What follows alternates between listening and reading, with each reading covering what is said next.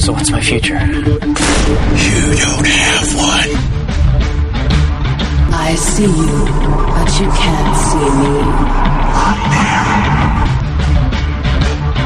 It's time for you to meet me. For over 2 decades, Halloween Horror Nights Orlando has mastered the art of the scare. We'll cover each year of this amazing event one by one, picking through the bones and uncovering its past. So join us now as we open another tomb inside the Catacombs of Halloween Horror Nights. Welcome to the Catacombs of Halloween Horror Nights podcast. This episode is our full out, not worried about spoilers, we can talk about everything finally, review of Halloween Horror Nights 26. I am Matt, and joining me for this episode are my co-hosts Karen. Hello. And Quint. Hello. All right, so this... I was half expecting an ahoy hoy. Oh, God, no. We're done with Wrong that. show. So this actually feels, I thought, as I was putting my notes together, I was like, this feels late, which we always do it after the event. For anyone that doesn't know, well, I mean, it's the second year we've been doing the show, but anyone that doesn't know, we try to, I guess it's, what's the word I want to look for? I don't want to say, I can't even think of the word. We try to accommodate a lot of first-time goers to Halloween Horror Nights with our show, and in that, we don't want to do any spoilers throughout the year. We don't want to do it, not even for first-timers, but for anybody. So we wait till after the event's over, and like I said, I thought this felt like we were starting late, but I looked, and last year we released our review on November 10th, 9 days after the event. Well, by an unplanned coincidence, this will be released on November 10th, which is 5 days after the event, so we're actually early this year. So I don't know why it feels so much later this year than it did last year. Yeah, it does. Because of the agonizing things that happened in the last week. You know, I did wake up this morning and caught myself up on the news, and without getting into that or even touching it with a 10-foot pole, like one of the first things I thought was, I don't even want to get together and record tonight. But then the further thought occurred that if I text you guys and lock us in for recording, then I would have to. And once you guys replied and said we're recording tonight, and I started putting my notes together, I started to have a better day. So I'm actually glad we're doing this. Gets my mind off of other current events. It gives us something better to talk about. Exactly. Yeah, I'm glad to be talking about something that I actually really like and enjoy today. Yeah. So to start off with, I actually listened to last year's review to kind of see what we did. Not that we need to follow format, but I was like, what did we really do? Did we do a year retrospective like we do with the other years? And we didn't, which is nice. That means we have another year added to cover as we go on, and the further we get away from 25 and 26, the better that will be for people that haven't attended these years. So that's good. Right. The first thing I did notice note, I should say, is that I asked you guys, or asked Quint specifically, how were you doing with the post-event feelings? So I'm going to pose that question again to start things off. Let Karen go first. That's something I need to figure out this year. I can actually go if you want me to give you both time to think about it.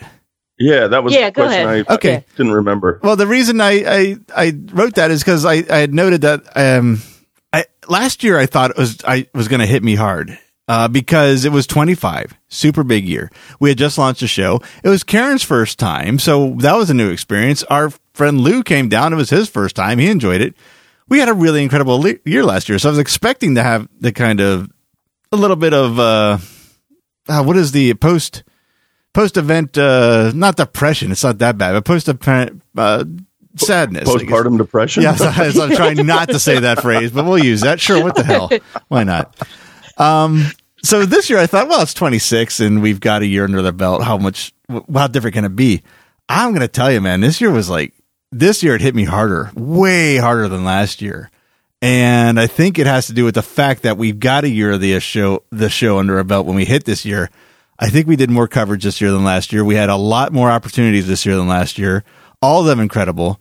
I did more nights with more people. That was the big thing. I met a lot more people than I did last year. And the last night, I think, is really what probably hammered it home because that really was the night where I kind of met up and said goodbye to everybody. I went with a friend right at the beginning. When I got there, he had been there most of the night. I got there about 9. We hung out till about 10. He had to leave because he had something in the morning. But that was okay because I went to go meet some other friends, some listeners on the other side of the park, and they were meeting me over at Vamp 55. And I had just left Texas Chainsaw Massacre, had to go through Springfield. So obviously had to stop for a Dufftoberfest. So I was running a little late. I'm booking through Lair of the Banshee and run into another friend. And just the fact that I was like bouncing between friends my last night and then wrap it up with the last Bill and Ted's, I kind of gave myself more of a finale than I had last year. And I think that's what really made me like really miss it more this year than last year. It was really strange. Yeah. Sounds like you had a big night for the last night. So more than and it wasn't even planned. Yeah. It's just like I knew I was meeting the one guy there. But everything else, like, it's like, since I got to meet more people and enjoy the event with more people this year, I had more friends to meet up with one last time and say goodbye to, which didn't happen before. You made friends. Halloween Horror Night friends. They don't want to talk to me outside the event. Well, I know the feeling. Yeah, exactly. Yeah. Just say, I'm preaching to the choir.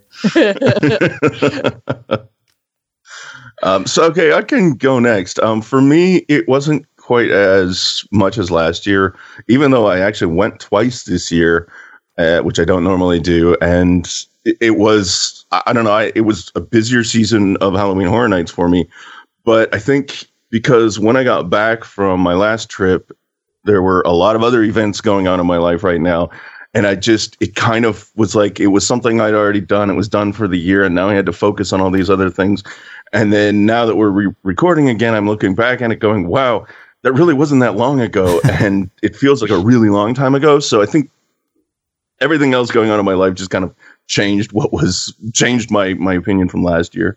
Yeah, I think I could see exactly what you're saying. That was kind of like your reset point, Halloween Horror Nights. Yeah, it really was. Like I got back from Halloween Horror Nights and I quit my job. I got a different job. I, got 3 weeks of vacation out of the deal. I just kind of did like all kinds of stuff. And it was just like, now I'm looking back going, yeah, that was only, it wasn't even a month ago that I was down there. Right. And it feels like a long, long time. Yeah, so I think that's what really helped make the postpartum depression, if we say so, shall we say, go away from me very quickly and easy, because there's a lot of exciting stuff that I'm doing in my life right now. And I'm very excited to start new things. So that's where it went for me. That's cool. Yeah. Well, there's a ringing endorsement for HHN. It can change your life too. Exactly. Go to HHN and come back and quit your job. What about you, Karen? This is your second year, so I'm kind of curious how you walked away from this as opposed to your first year. This year, I think I did feel it a little more. I felt more of the melancholy after effect this year than I did last year. I think because last year was taking in so much, and it was all so new, and I had so much fun. I was amped up and excited for the next year, so it gave me something to look forward to. Not that I'm not looking forward to next year too, but it was like, okay, I've got the first year under my belt. Now I can't wait for my second year. Right. And for your first year being 25, I'm sure that was like a really overwhelming experience. So, yeah, absolutely. Yeah, I can totally understand. And then this year was, I think, just as good, but I didn't go the second time as I had planned. And part of me kind of regrets it, kind of doesn't. I kind of have some mixed feelings about that choice, there was points where I was like, well, could I maybe run down this weekend and go? I was like, no, that's even more expensive than having skipped out on the second night while you were there. Bad idea. So yeah, I'm feeling the sadness and depression a little more this year than I did last year. Okay. For sure. Interesting. I don't want to say good. I was wanting to say, as my initial reaction, I'm not alone, but that sounded terrible. So I'm glad I didn't say that. So, well, anyway, now with that out of the way, I mean, we did have a ton of fun this year. We got a lot to talk about. We can finally talk about it without, mostly for me, with the freedom about having to edit like I did on our instant reaction episode the first night Quint and I went. But there are a couple firsts here for me in all the years that I've been going. This is my 17th year now. I still have some first. And one of them we talked about together We even brought it up when we talked to Mike Aiello, the loss of the 6th and 7th of October, losing 2 days this year. That has never happened before. Well, we didn't actually lose 2 days this year. They tacked them on the end. I say, and then exactly. I say then we extended it to the 4th and 5th to get them back. So that is.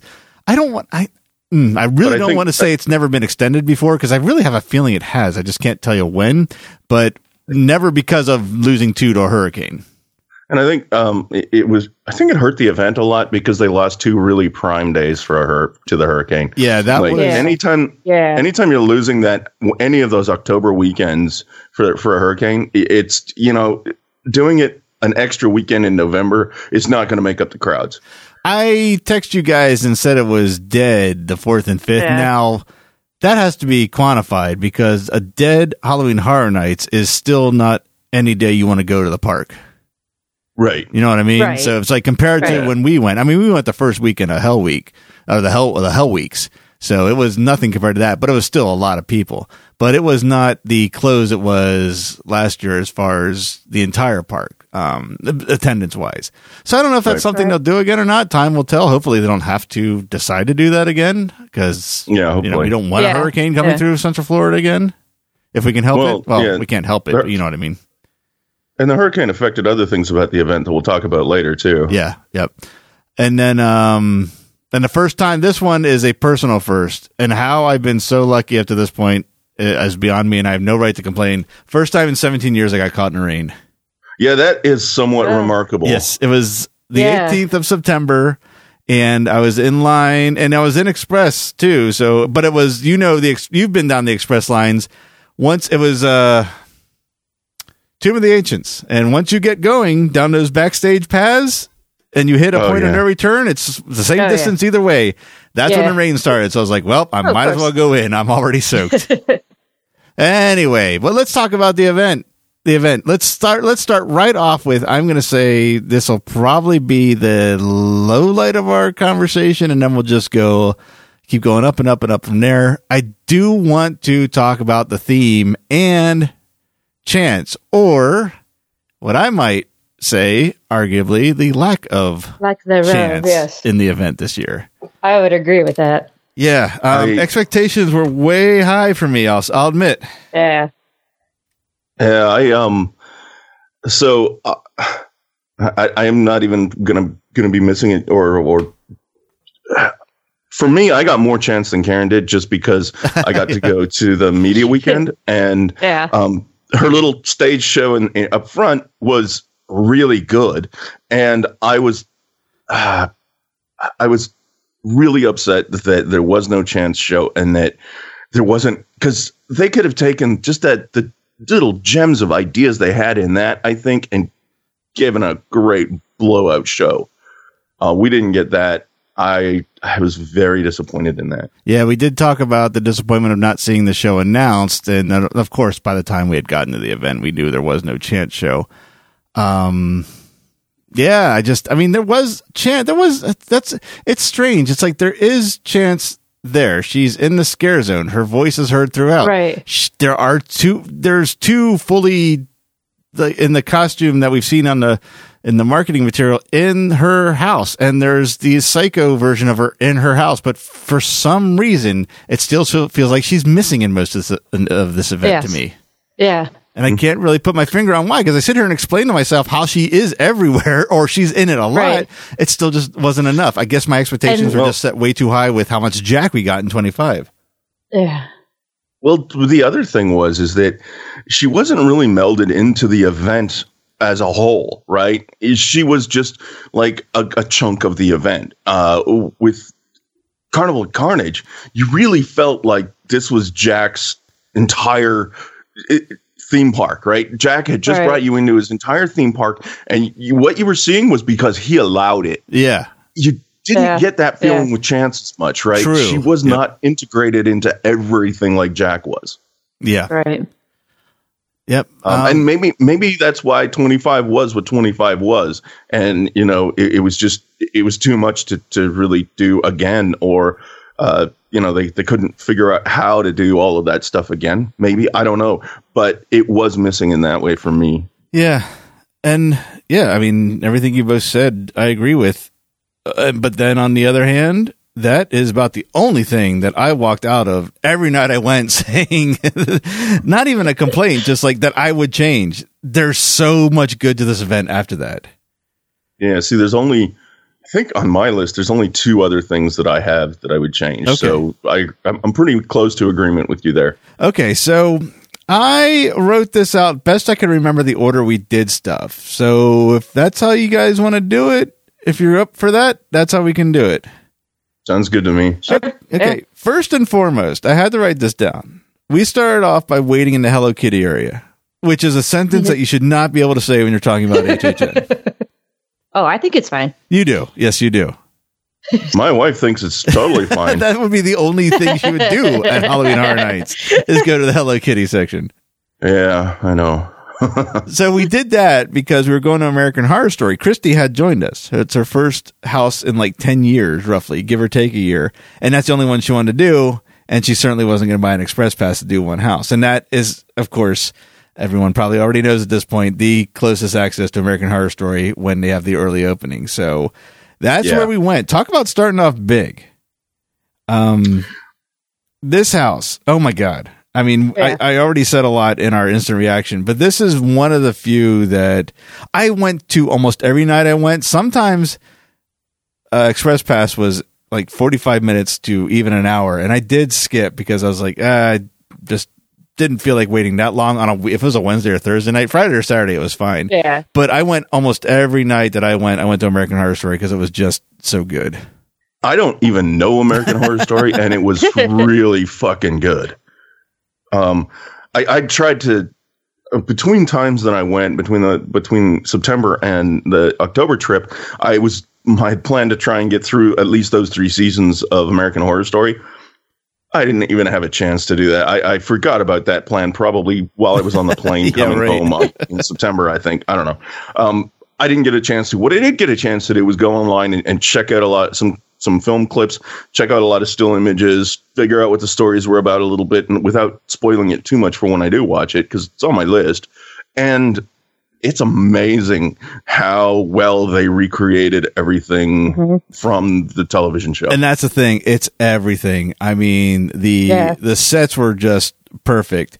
And we talked about this more than once. The characters, it's like I've never seen like face characters. I mean, you can put someone in a Jason mask. You can put someone in a Leatherface mask like they did this year. But these are people, by and large, aren't wearing masks. Some are wearing makeup. Some are wearing masks, but by and large, they're human characters. They are from the show. They look so much like them. It was like crazy. It was uncanny. Yeah. It's like it very much was. Yep. I was like, why is Lady Gaga a character? Oh, yeah. The Lady Gaga in the hotel entrance where at the elevator, the first thing you see when you come in the hotel section, it's like, it took me several walkthroughs to I knew it wasn't her, but it's like there's always that little glimmer in the back of my head saying, I know Penn and Teller have snuck into their house. I know other celebrities have come and gone without an announcement. Is there any chance it's her? But obviously not. But it's like that's how freaking good how much she looked like her. Yeah, and how much she looked like and moved like her too. It wasn't just the look; they all had the same characteristics and movements of the characters from the show. And the thing about that is I'm singling out one to start this discussion. There's 3, and they're all they're all dead ringers. Yeah. So that was I went back the maids when we first went through the maid characters. I think that's what they are, right? Maids. Yes.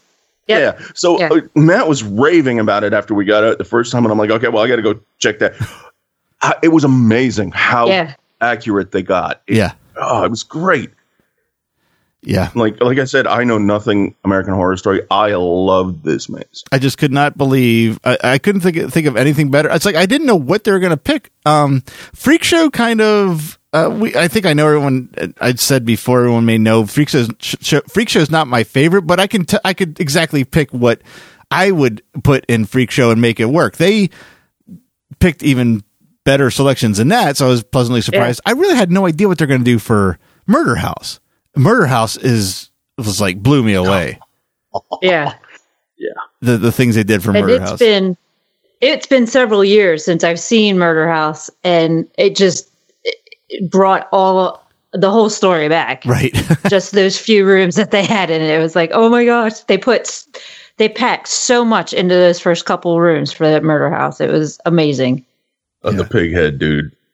That one, you know what's funny? I don't even remember him. I do remember him from Murder House, but I forget that's part of Murder House until I saw it in that maze and went, oh yeah. And I wouldn't have picked that to put in there because it wouldn't have occurred to me, because I think of the kind of the thread in Murder House, and that is part of the story, but it's not part of the main thread. But right. I mean, it was perfect. I mean, it was absolutely perfect. I mean, because you could do the whole scene beginning to end and almost tell the entire story. The only thing was missing was a dude from Modern Family. Yeah. Although they did have his voice though. He was the one calling here piggy, piggy, piggy.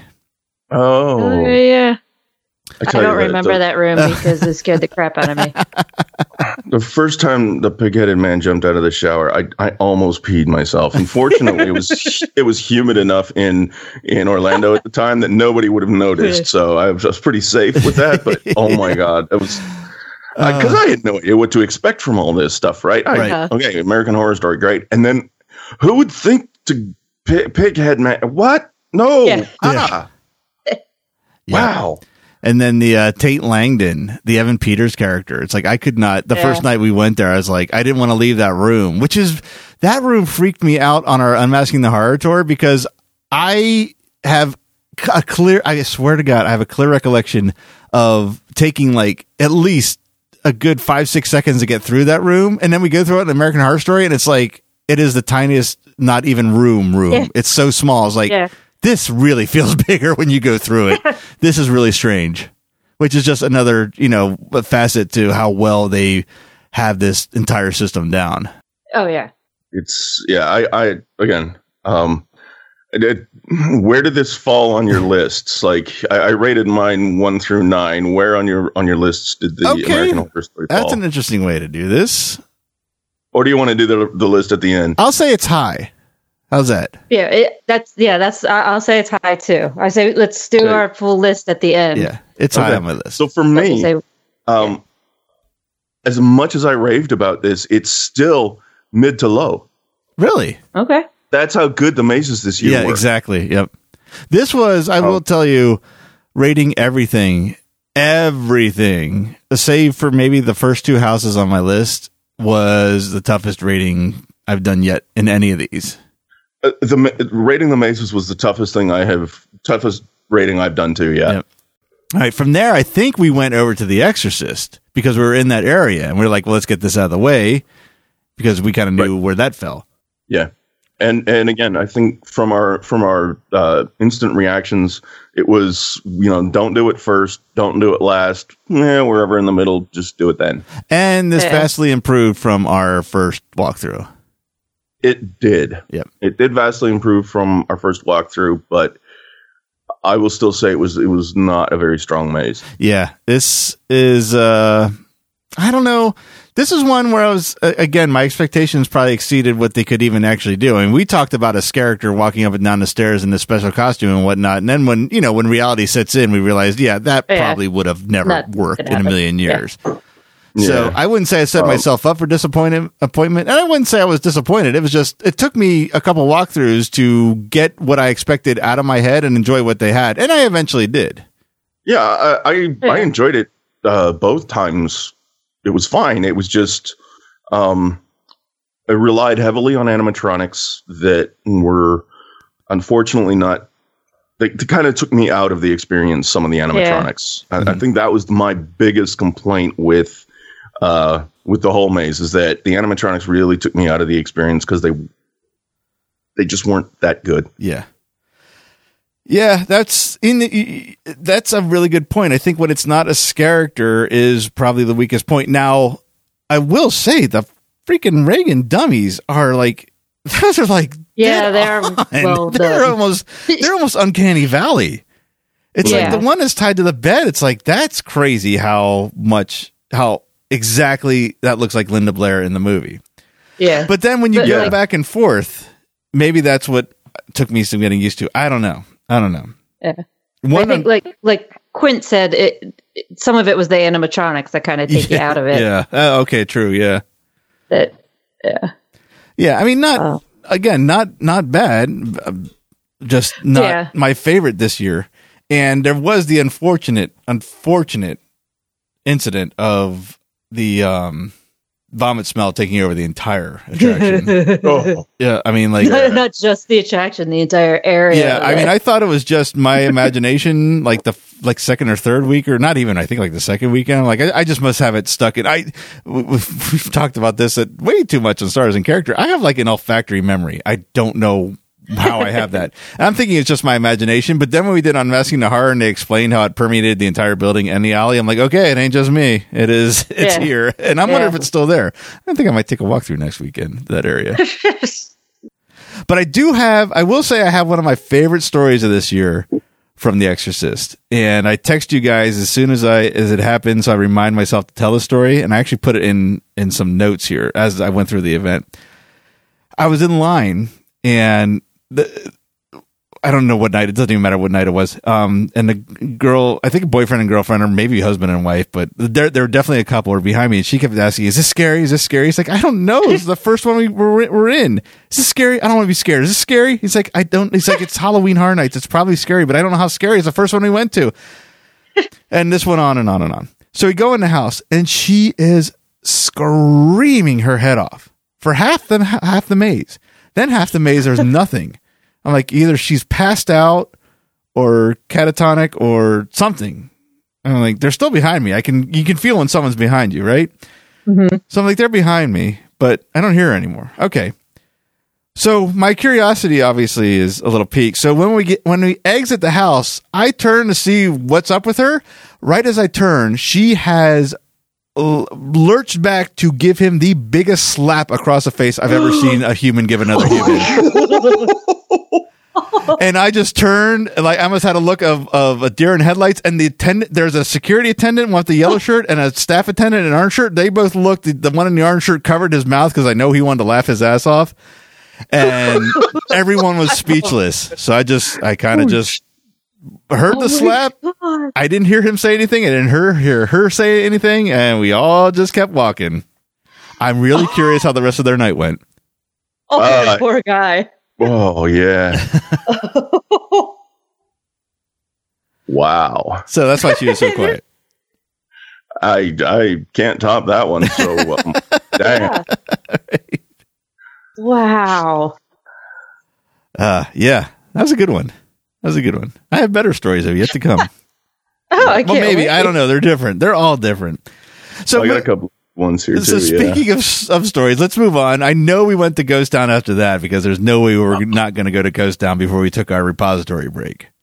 Right. So Ghost Town. Oh my God! From opening night to closing night, I couldn't get enough of Ghost Town.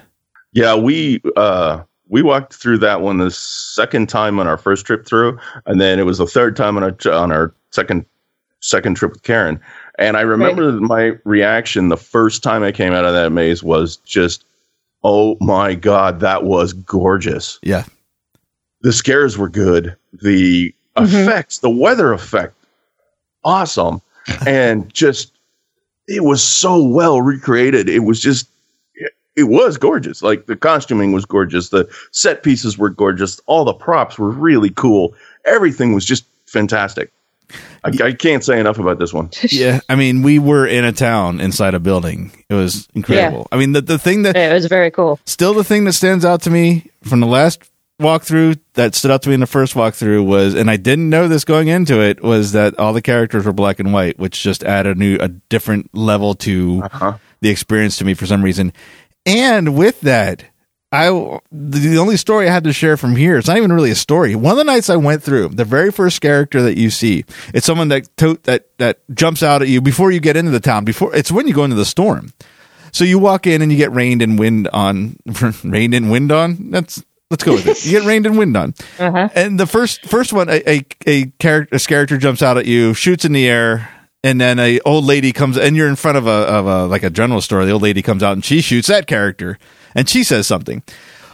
It's usually a guy. It's almost always been a guy, that first character. One night it was a girl with like red hair, like her hair I think was naturally red, so it's that orange color, not the one that you actually really can't duplicate from a bottle. Right. So it's that orange natural color. She had two ponytails on her side, but everything else was in black and white. And I was like, wow, orange, black and white. Wow. She instantly became my favorite character design, I think, of almost any Halloween Horror Nights. It was like a perfect palette color. She was amazing looking. Huh. Cool. That's cool. The first time I went through, when you get into the saloon, the bartender, which both times I went through was a woman, low cut bustier, typical bartender in a saloon in the time period. She locked eyes with me and she followed me down the bar. And I'm watching her because and the weird thing, I'm like, okay, well, this is freaking creepy to start with, right? And she's just got eyes on me. And we get to the end of the bar and there's a post and I go past the post and she looks at me just quick second, and then she glances upward. So I look up, of course, and of course there's this character in the ceiling right there, and he's just like, ah, and I'm like, it just completely set me up and got me so good. Yeah, that is one of the great sequences of scares. If you're there at the right time, you get the piano, you get the gunshot, and you get the ceiling guy. I don't even know what to call him. Yeah. Yep. He got me too. It was just so good. Yeah, that is. There's. I mean, we'll do a walkthrough eventually one year, and for brevity's sake, I don't want to do it tonight, but I do want to talk about some highlights. You walk out of that bar into a town. That town was freaking amazing. Yeah. You go from outside to outside, but you're inside a building. Yes, exactly. Yep, it's incredible. Yep, and the town is amazing. It's so easy. And then you go underground. Yeah, you go out of the town into a gold mine. It's so easy. That's my gold. It's so easy to see something new on that every time, and I did. And in fact, case in point, the very first time Quinn and I went through, we were so in awe of what we were seeing. I did not notice until the second night I went, maybe even the third night I went, that mine that we were just talking about, they have that mirror effect that they do so well. It's like it totally passed by me the first time. Oh, I noticed that the first time. Oh, I'm sure. Those fuck with my eyes. Yeah, they immediately fuck with my eyes. Right. So I gotcha.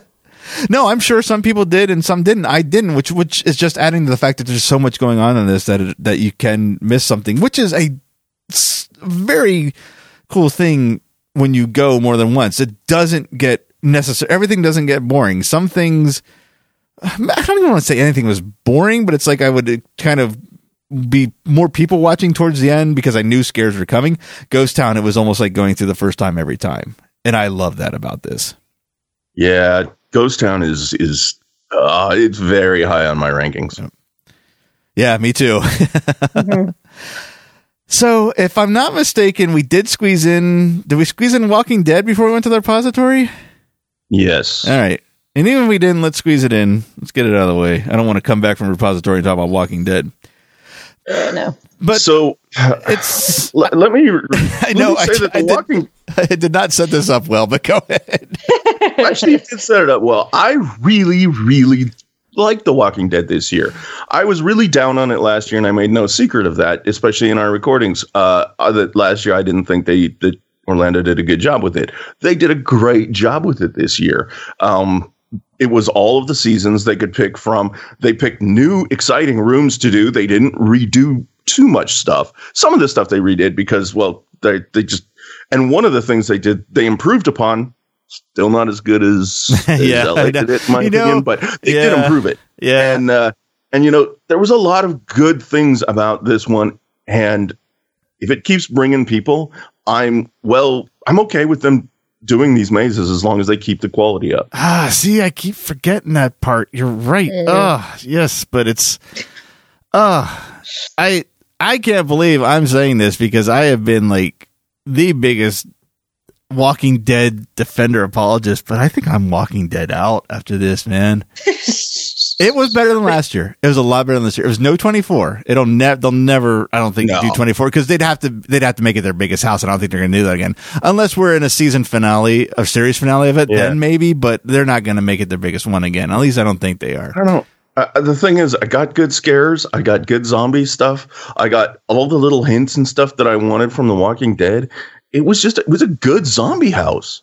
Yeah, no, I liked what they picked. I did think at first, and I think it was because I think, again, being a Walking Dead apologist for Halloween Horror Nights, when I saw the Terminus scene that you were talking to that they did better than last year, I actually said on a recording they did it better than Hollywood. Well, when I went through it again, I'm like, no, they didn't. I was just trying to overcompensate for last year. Still. For last year. Still. Mm-hmm. But. Yep. Again, it was, I don't know. It's not high on my list, but it's not high on mine, but it's an improvement. It was an improvement. Mine either. And it was good. Well, you don't watch the show, so I don't think if you don't watch the show, it was not a great zombie movie. Yeah, or zombies. What did you think of it, Karen? Like, just in a big broad stroke review. I was not impressed. Okay, at all. I was not impressed. Yeah. No. And I can totally see that because this is catering to fans of the show more than American Horror. That's what I figured.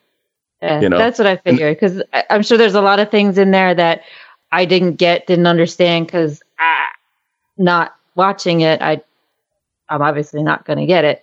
And even going into it as just like a regular zombie house didn't really work this year either. Like, that's the thing. I think that made American Horror Story so much better is that I didn't have to be watching that show to get a great story and a great experience out of it. Right. Whereas The Walking Dead, you really had to watch the show to actually get a pretty good experience out of it. I think that really says. I think that really says exactly how what the quality of the two mazes were. Yeah. Yeah. The only story I walked away with this, and this could have been any house, I just happened to be behind this guy. This guy like had this. Maybe he was playing around, but he was doing it so naturally. He was there again with his girlfriend or wife, and every time he'd get scared, he wouldn't. I'm gonna say push, but it's not. He wasn't violent. That was just the reaction. He'd be already holding on to her. But then his arms would go out and he'd be pushing her forward, like to the point where like he almost knocked her over a couple of times. And I was laughing and he kept looking at me, laughing at him. And then we got out at the end. He's like, "How'd I do?" I'm like, "You were the most entertaining thing I saw all night. Thank you for that." And then that's where we left it. That's awesome. So that was fun. And that is how he will survive the zombie apocalypse. Just pushing his wife in front of him everywhere he goes. Maybe he was practicing. I don't know. Maybe that's why he's asking me how he did. You, sir, have a 90% chance of survival. Your wife, on the other hand. And then she slapped him. Oh, wait, no, that was Exorcist. So from there, we were just about upon our appointment for the repository. So we may have gotten a drink on the way over. I don't know, not knowing that they're serving drinks at the repository. But either way, we made our way to the repository. And I don't know where to begin with this, and I mean that in the best way possible. This was so cool. I think this is it's kind of a little bit of a chronological thing we have to do here. There is, because there's stories for like every step. Yeah. And the first thing they do, is a giant, masterful piece of misdirection. For most of us. Well, yeah. For one of us sat there and went, "Yeah, you guys go ahead." We sat down at a table and they asked if we wanted drinks. So we got a drink. They provided snacks if you wanted them. Of course, it's theme parks. You pay for them. I don't mean they provide them. They offer them. Yes. And then there's all of these pamphlets and things. Oh, and the other thing that you have to do is you have to sign a waiver. Yes. Because the characters actually get to touch you. Yes. And there's all of these pamphlets and things that are very disjointed, but sort of talking about all of these artifacts and things like that. They introduce it as your mission briefing. So it's like, okay, obviously there's something in here we need to know. And there's a lot of text, like a lot of text. There's dates all over the place. There's measurements. There's, building numbers, addresses, all this stuff. Numbers. And Matt and I are like... You said numbers. That's the first thing that stood out to us as engineers. We're like, okay, they're not typing out the letters like you would in a proper form. They're putting in the numbers. So the numbers must mean something. So we're sitting there starting to memorize starting to search for patterns, way overthinking this, as we'll find out soon. Right. We're trying to remember as many numbers as we possibly can. We're trying to remember names and different things like that, looking for patterns, looking for where, the camera intersects with this, with the, it just. Every time there's a word in bold, we're sitting there. What's the word before? What's the word after? What is the first letter in each word that's bold in every single document? Yeah. And Karen's like doing some of it too. And Kevin, who's with us for this adventure, he's sitting down and I'm like, I tried to pass him some of the papers and he's like, nah. It's like, not going to remember any of it. So it'll just clutter up my brain with shit that I don't need and won't remember. And he's like, I'm just going to have another drink. And I'm like, okay, he sat back and enjoyed his beverage. Well, then we knew that we were going two at a time. And I'm like, oh, well, I'm glad he's going with Karen. Good. Yeah, exactly. Because we thought we were going to get to pick who we go with. And I'm sitting there looking at him like, would you read something? Come on. We're going to lose. It might be about at this point that we realize that there's displays on foam cardboard backing, like newspaper articles, pictures of artifacts. There's like a dozen things on easels all around us with spotlights on them. We're like, oh shit. That's got to be something. Yeah, exactly. So we jump up and start memorizing everything we possibly can on these boards now. And it's at this point that I started fucking with the chick across the table from us. Because she was obviously very uncomfortable and very nervous about this. And then when she got the waiver, she's like, what? I have to sign what? Oh, yeah, they're going to be able to touch you. And she's like, what? Yeah. And she's just freaking out. And, well, I probably didn't help matters. No, you didn't. And no one stopped you from doing that. So we're just as much to blame. In fact, in fact, the people that she was with kept encouraging me, so I just kept doing it. Right? Oh, you did help in one matter. You helped her finish her drink faster. I did. Yes. She sucked that thing down like. Yeah. And it was good. Very, very fun when you get to interact with different people. Yes, absolutely. Yep. And I mean, I know some of it was acting, but when we got into it a little further, some of it was not. Right.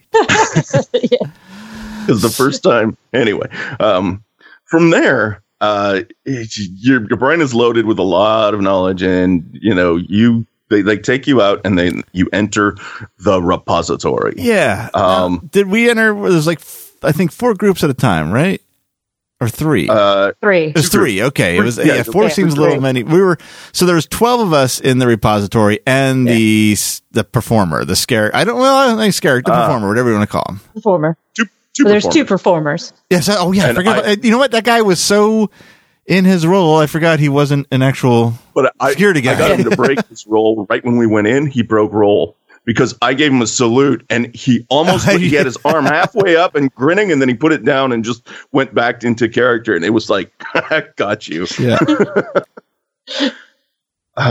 But you've got the guy that we were talking about is a security guard, and you've got a crazy doctor. Oh, yeah. Outstanding performer that we had.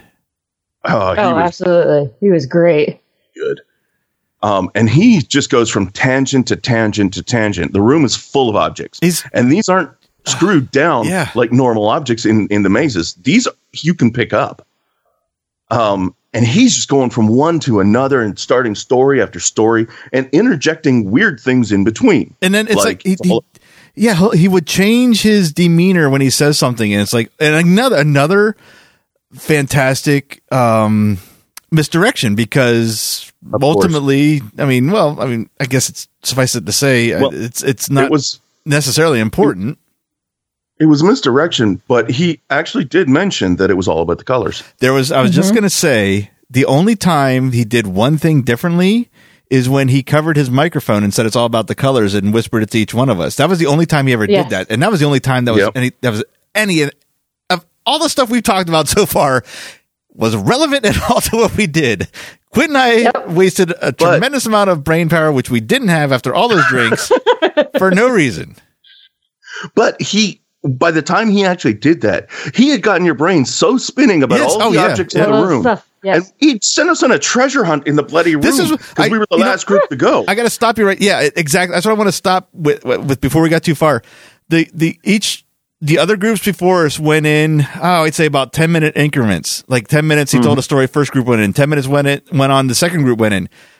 There was no interaction in that room with any of the objects until, like, all of a sudden, out of nowhere, with no warning, he gave each of us a task to find something on the shelves that we were not ready for because the other two groups didn't have to do this. I was spinning like a freaking Tasmanian devil, so confused of what to do. It was in hindsight awesome, but at the time it's like, what the?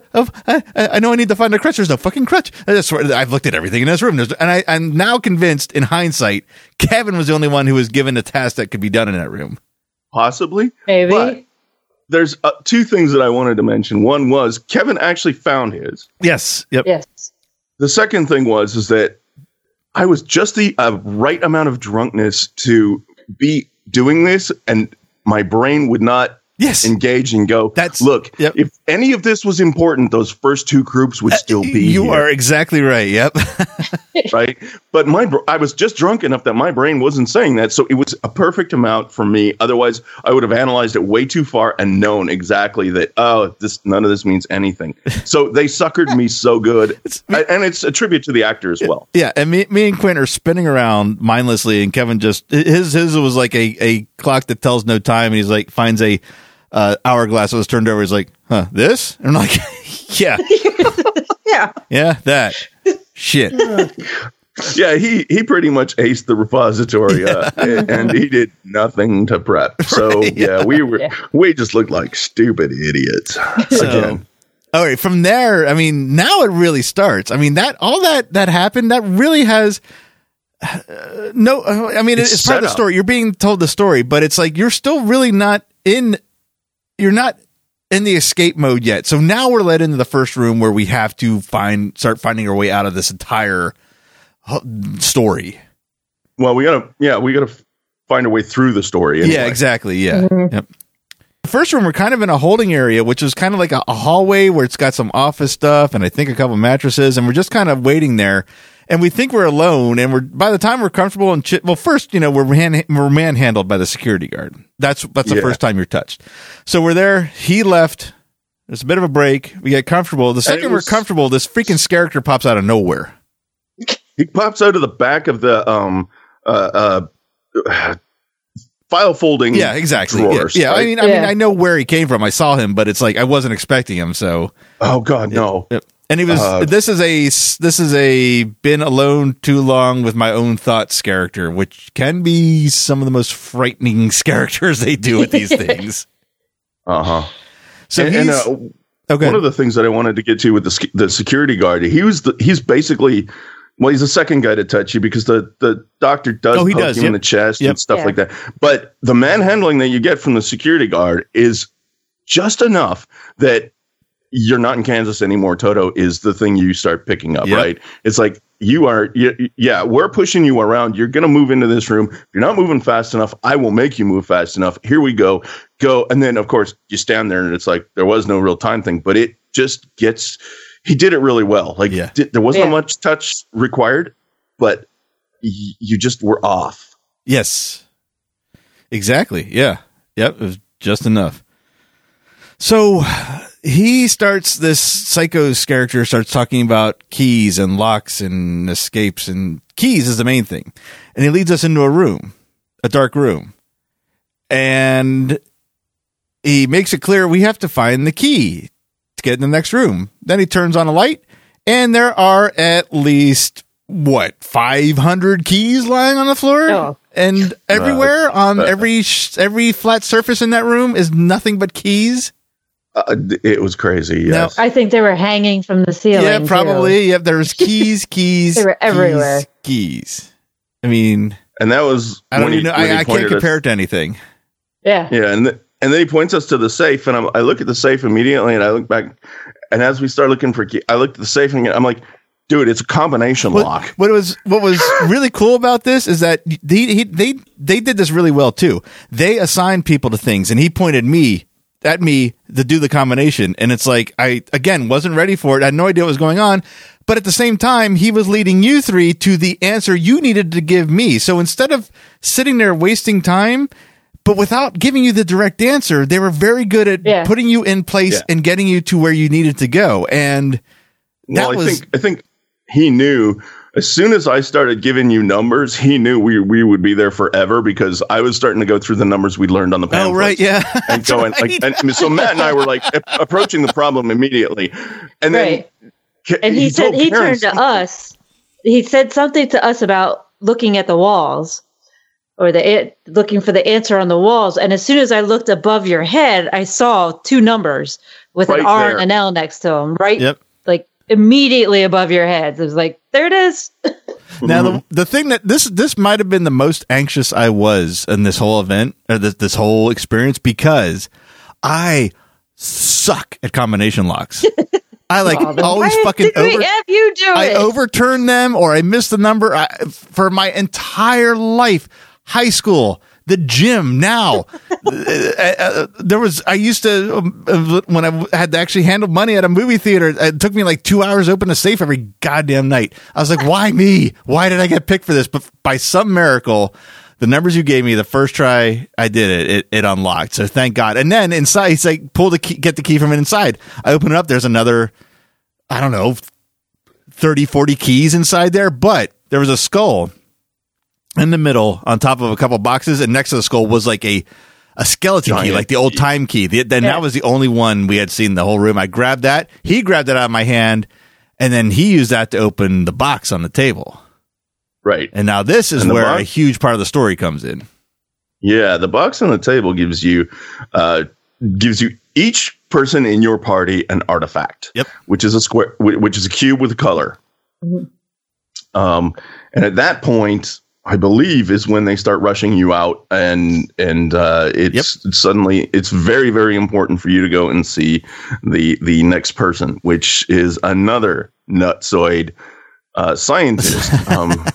She also has some other problems in which she has an even more nutsoid scientist sitting in a chair, semi-restrained, and she has to subdue every once in a while with a cattle prod. Right. She's got a fucking taser that she's subduing him with.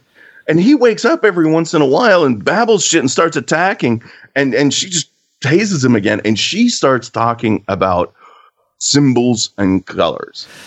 And mostly about the symbols. The symbols, yes. And now here's the thing. And I knew, and you guys probably did too, with all the color talk that the whatever the gentleman was, the mad scientist in the repository told us about, I knew for a fact, because there was a color symbol of, I think of Legendary Truth, actually, on the bottom of everything she showed us. I knew she was showing us something we needed to know, but damned if my mind wasn't such freaking scrambled eggs at this point that it just was not holding it.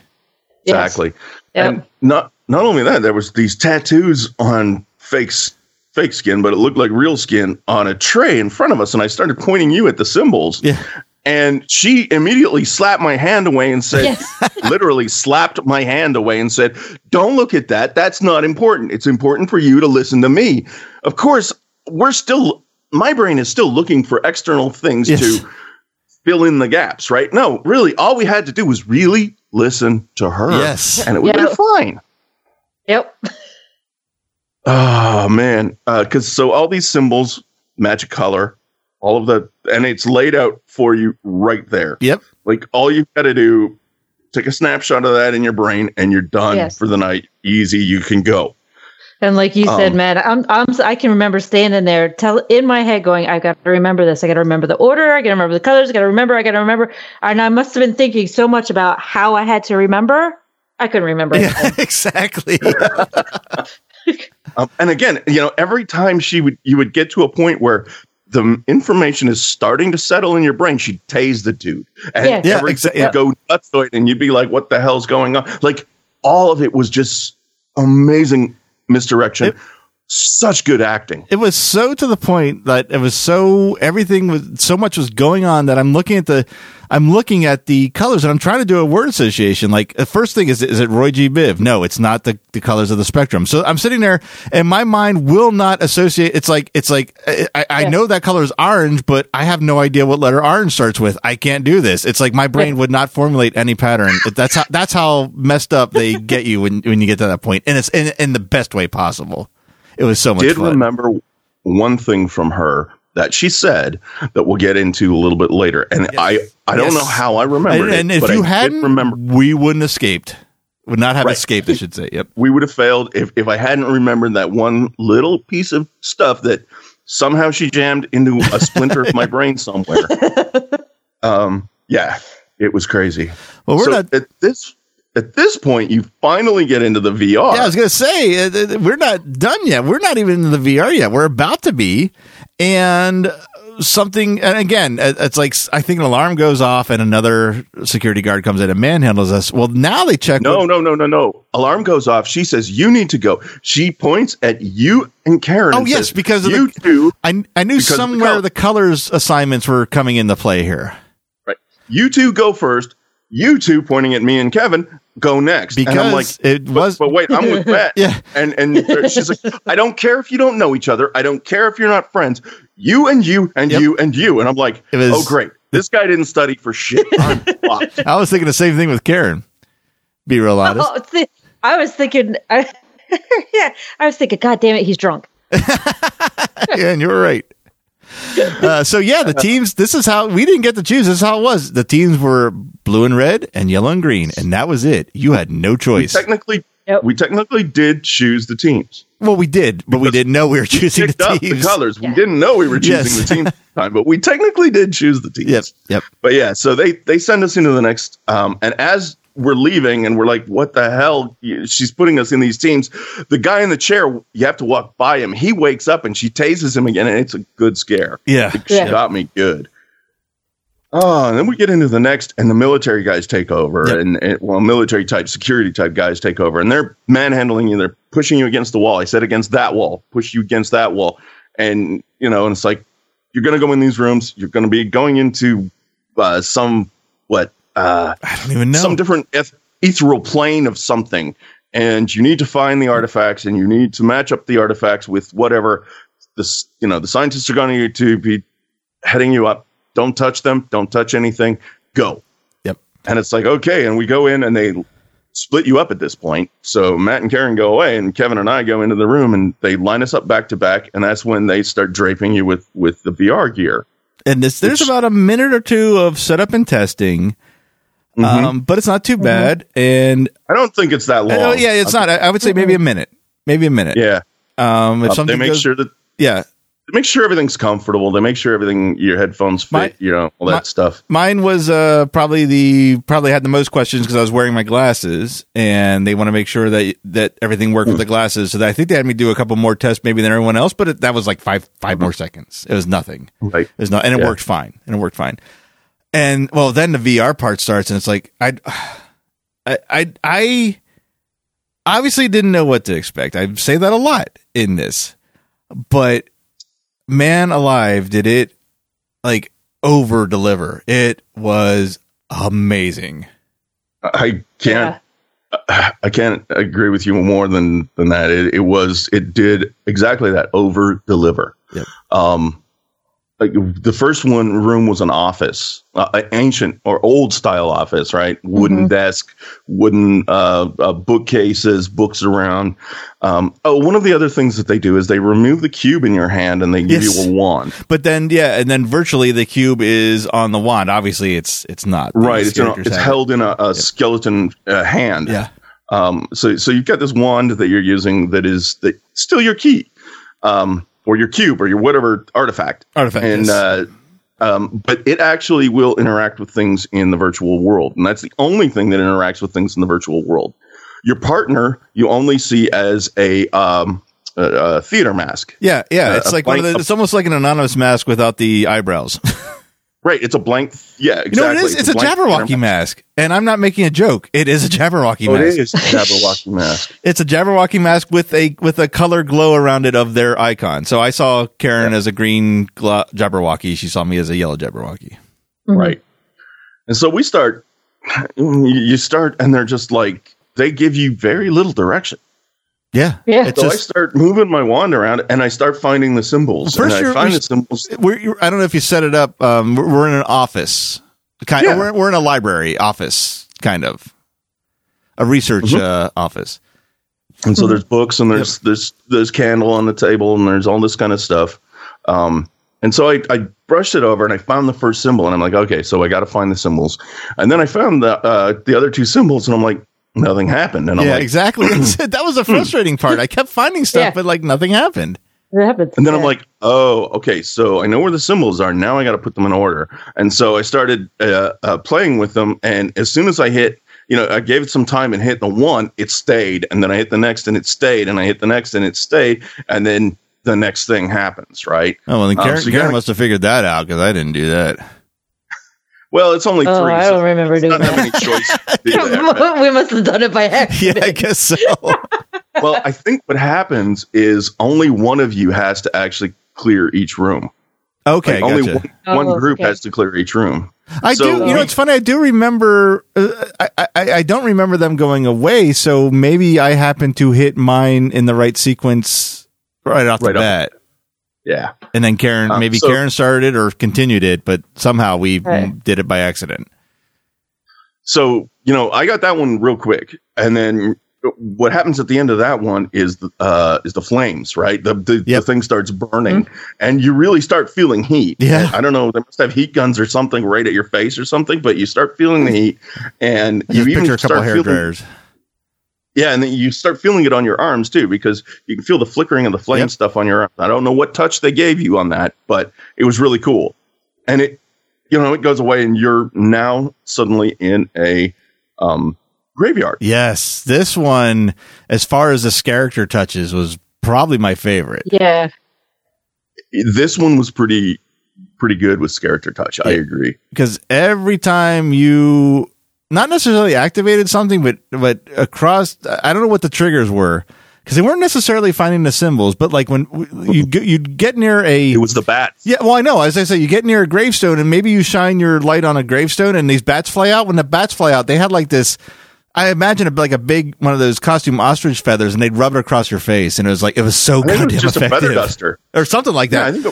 Yeah. It was something very light, but just enough for me to like, get the hell of me.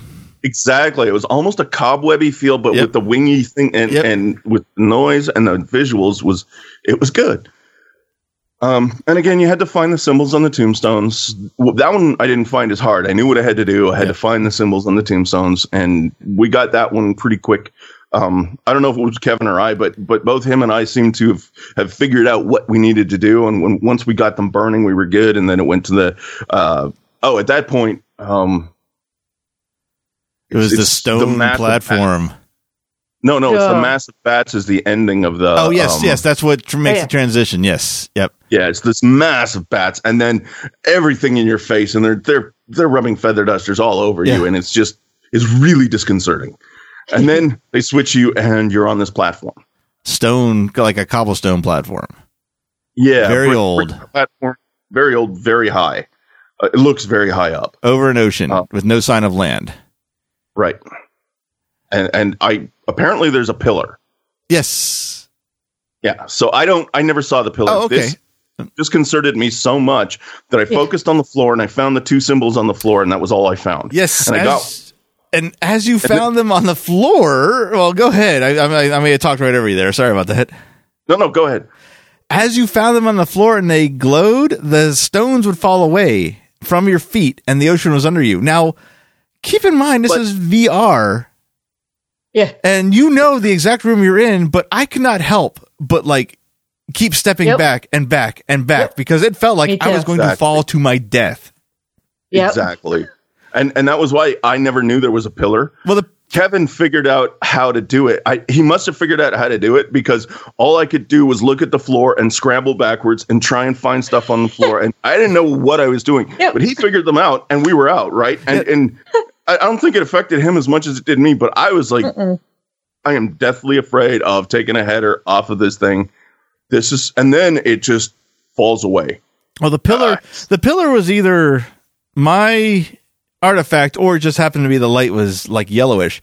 But when you pointed at it after you found all the symbols, like the light shot off into the sky and then the pillar started to fall and crumble. And right about when it would have fallen and like kind of taken out the platform and you'd be dead, that's when the attendants ripped the VR goggles off of you. That's when you're out of the VR. Yeah, I didn't see any of the pillar shit, man. Okay. I couldn't look up. Gotcha. Right. Yeah, me neither. The effect was that good. The VR was, I've never done, well, that's not true. I've done a couple of VR things before. I've never done one that affected me. Like I said, I mean, the fact that really the biggest scare, the characters had nothing to do with. It was the fact that I kept like moving back from that platform because I thought I was going to die, even though I knew full well what room I was in. I couldn't help but move back. It was that primal fear because the sensory sensation it was giving you was so real. It was so fantastic. And we're not done. Yeah, that's the thing. So they rip this stuff off you and you're just freaked out because you thought you were going to fall to your death. And they push you out into the hallway really quickly and say, all right, both of you got the other keys. So they give you the extra color cube. So now we got 6 artifacts between the 4 of us. 6 artifacts between 4 of us. And the dude is yelling at you and he's like, do you remember the colors? Do you remember the order? And we're like, what the hell? It's all about the colors. It's all about the colors. Here's how you do it. And we're looking at them with these blank looks on our faces. At least I was. I was too. Yeah. Based on how we did when we first got into the next room, I think all of us were like, and he's like, you got it? Okay, go put the artifacts into the right place in the temple, and pushes you into this stone room that has this altar. And the altar has 6 square things for each of the blocks and 6 lights. And the lights will tell you, once you get 3 blocks into one side, the lights will tell you if your side is the right. Well, you get the right block in the right spot, the light will turn from red to white. Right. And so I don't know how we switched up, but Karen and I were paired up on one side. Yeah. And Matt and Kevin were paired up on the other side. And so we started going through some of the combinations. And I think our first combination was like all red. We're like, shit. Well, at least we know where everything doesn't go. Yeah, right. And it's like, we're starting to play with it. And then Karen and I finally got 2 that were right. And you guys had 1 that were right. And I'm like... And somewhere before that, we got a 2-minute warning. Yes. And there's a 2-minute warning. There's noise. There's probably music. I can't remember. But there's a voice counting down. So now we're down. We get to about 1 minute. And at this point, that was when we got... At about 1 minute, we got the 2 on our side, the 1 on your side, right? Yep.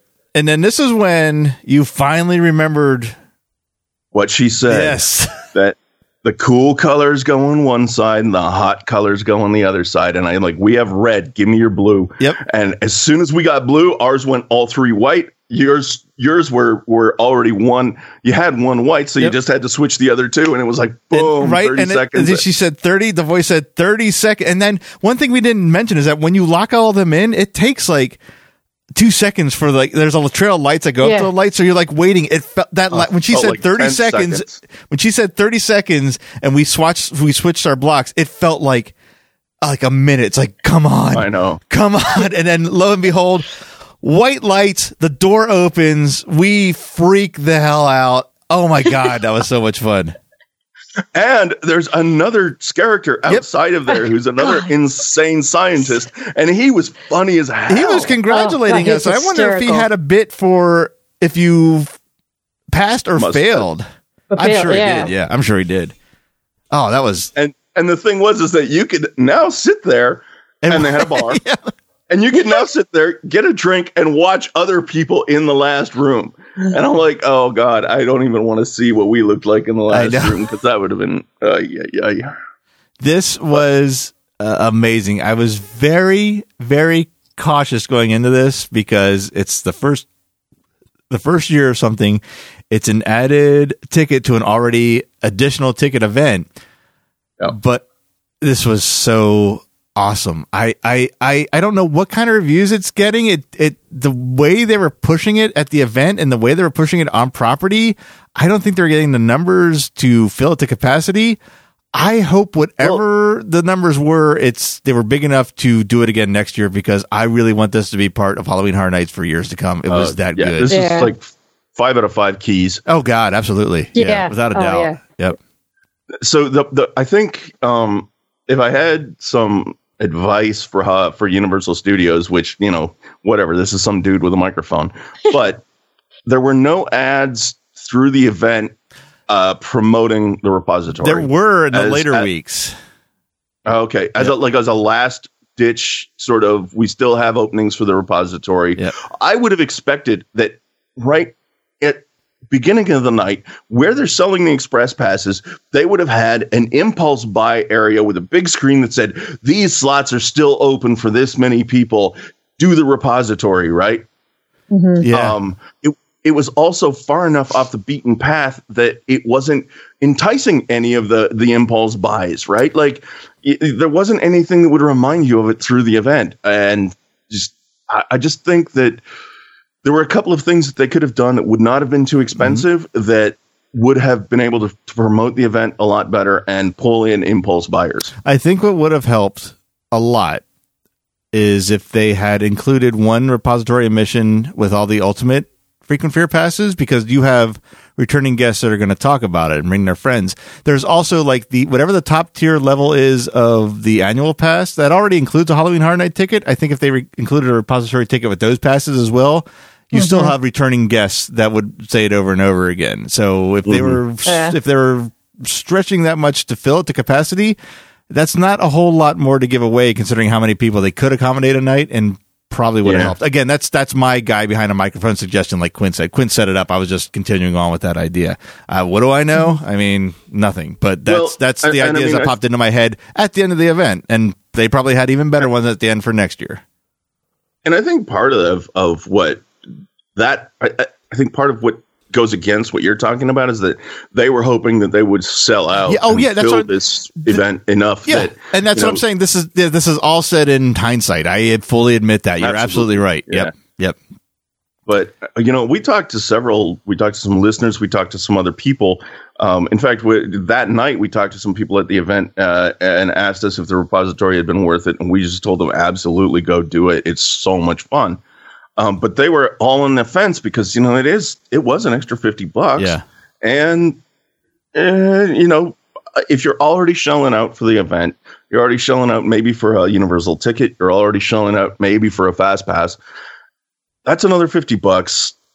For me, it's worth it. I mean, shit, I wouldn't be doing this show if it wasn't worth it for me to do everything. Right. But if you're somebody who's just visiting and you're having fun on Halloween and, you're not flush with cash and $50 means something, because I'll admit I live in the Bay Area.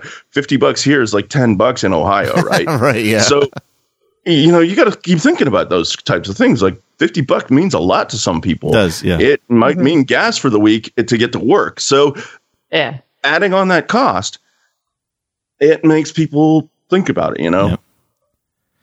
Well, who knows? Maybe there will be a pass next year that includes it, like a series of passes. So I don't know. But I really, the bottom line is, I hope whatever, if there was anything that didn't meet their expectations, I don't know that there is. I have a feeling there is, but I could be wrong. But if there is, I hope that doesn't detract them from trying again next year. Right. Because I think a year of it being out and being talked about and people remembering it and word of mouth is going to help a lot, especially in the Halloween Horror Nights community. It's a community that never stops talking. So this will be talked about in some form or fashion until Halloween Horror Nights 27. So I think it's worth trying again, regardless of whatever they feel it might not have lived up to in their expectations. And maybe not. Maybe it did in the end. And that's even better. That's even better.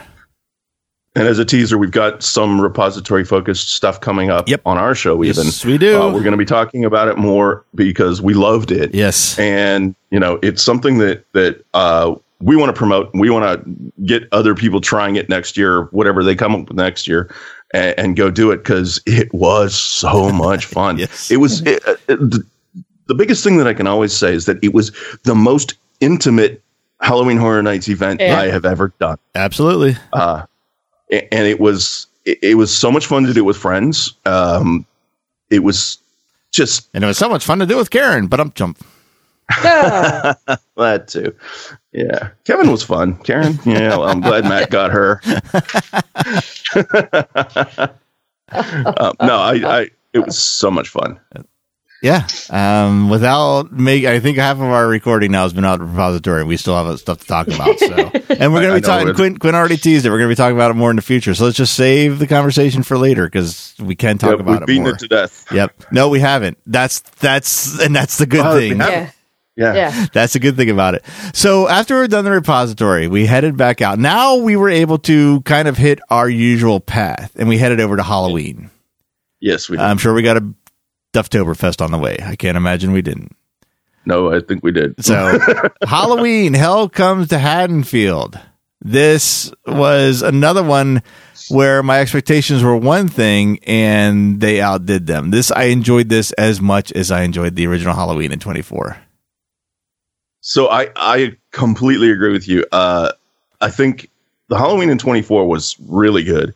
I also liked the Halloween movie a lot. Mm-hmm. I didn't like the Halloween 2 movie as much. And so I had reservations about what they were doing with Halloween 2 and whether it was just going to be another whatever, right? Right.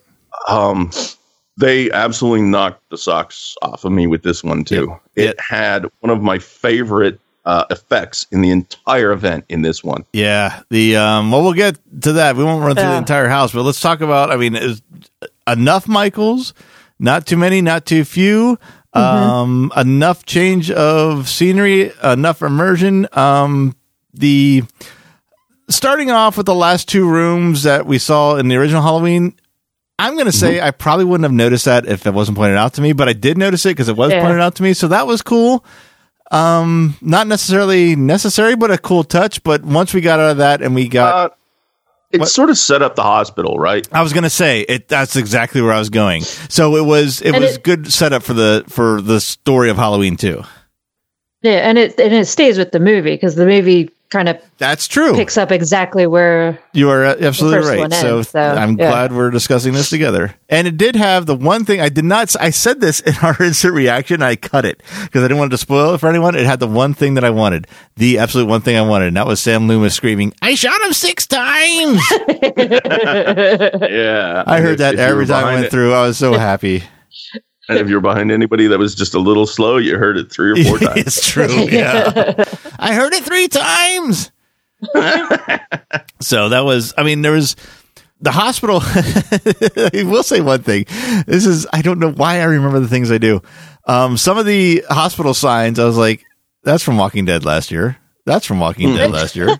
That's from Walking Dead last year. That kind of frustrated my own self, not that, because they have, why on earth would you make hospital wing signs year after year when you can put them in storage? So, but when I noticed that, I was a little upset at myself. Why do you remember that? You can't remember patterns of numbers that you read on an easel that don't mean anything in a virtual reality attraction, but you can remember signs in a hospital in a haunted house. What the hell?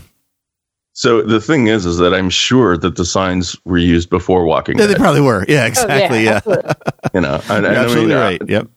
I can absolutely credit them for saving money where they can. That's just a smart move. Probably in Resident Evil, and I didn't notice. I also I'm not paying attention to as much detail until last year when we started doing the show. So I will defend myself with that. So in some ways better, in some ways worse. So, but the hospital, well done. Nothing in there I would have changed. I loved every scare in there. Good. Definite homage to the movie. They obviously love the Halloween series because they didn't take anything and leave it to interpretation. They pulled it and did exactly what they could do from the movie. Mm-hmm. That leads into the finale, which I agree with Quinn. It might be one of the best effects inside any of the mazes this year, and that is the hospital on fire with Michael Myers caught in the middle of it. Yeah, and the glowing ember walls was just incredible. Then they had the smoke effect, and he'd be chopping, or slashing at you through the smoke from behind these burning ember walls where, the plaster was gone. It was just the studs left.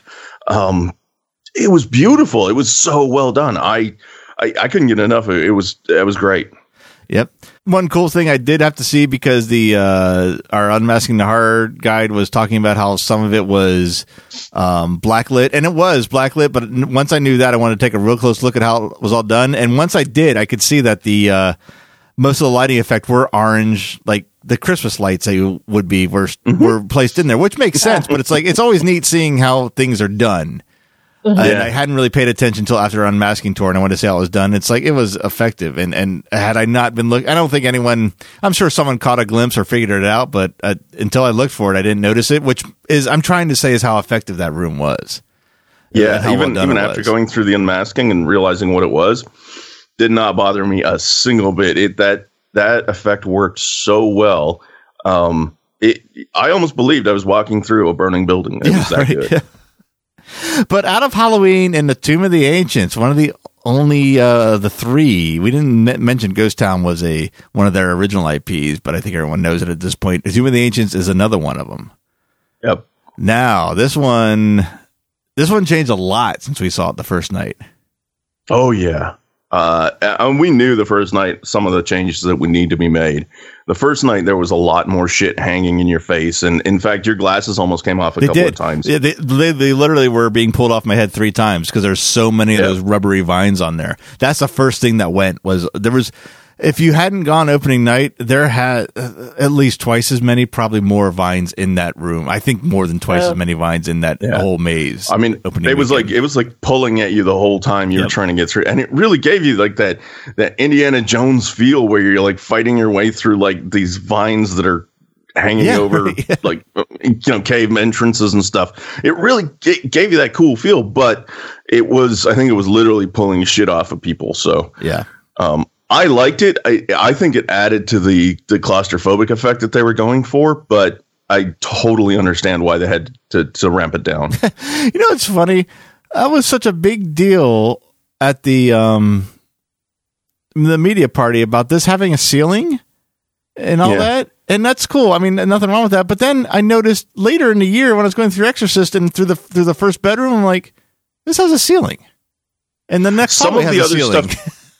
Yeah, but this was the first one that had a ceiling through the whole thing. I know, but it just... And I think what Mike Ayala had mentioned is that they lowered that ceiling, and in order to do that, they also had to lower the sprinkler system.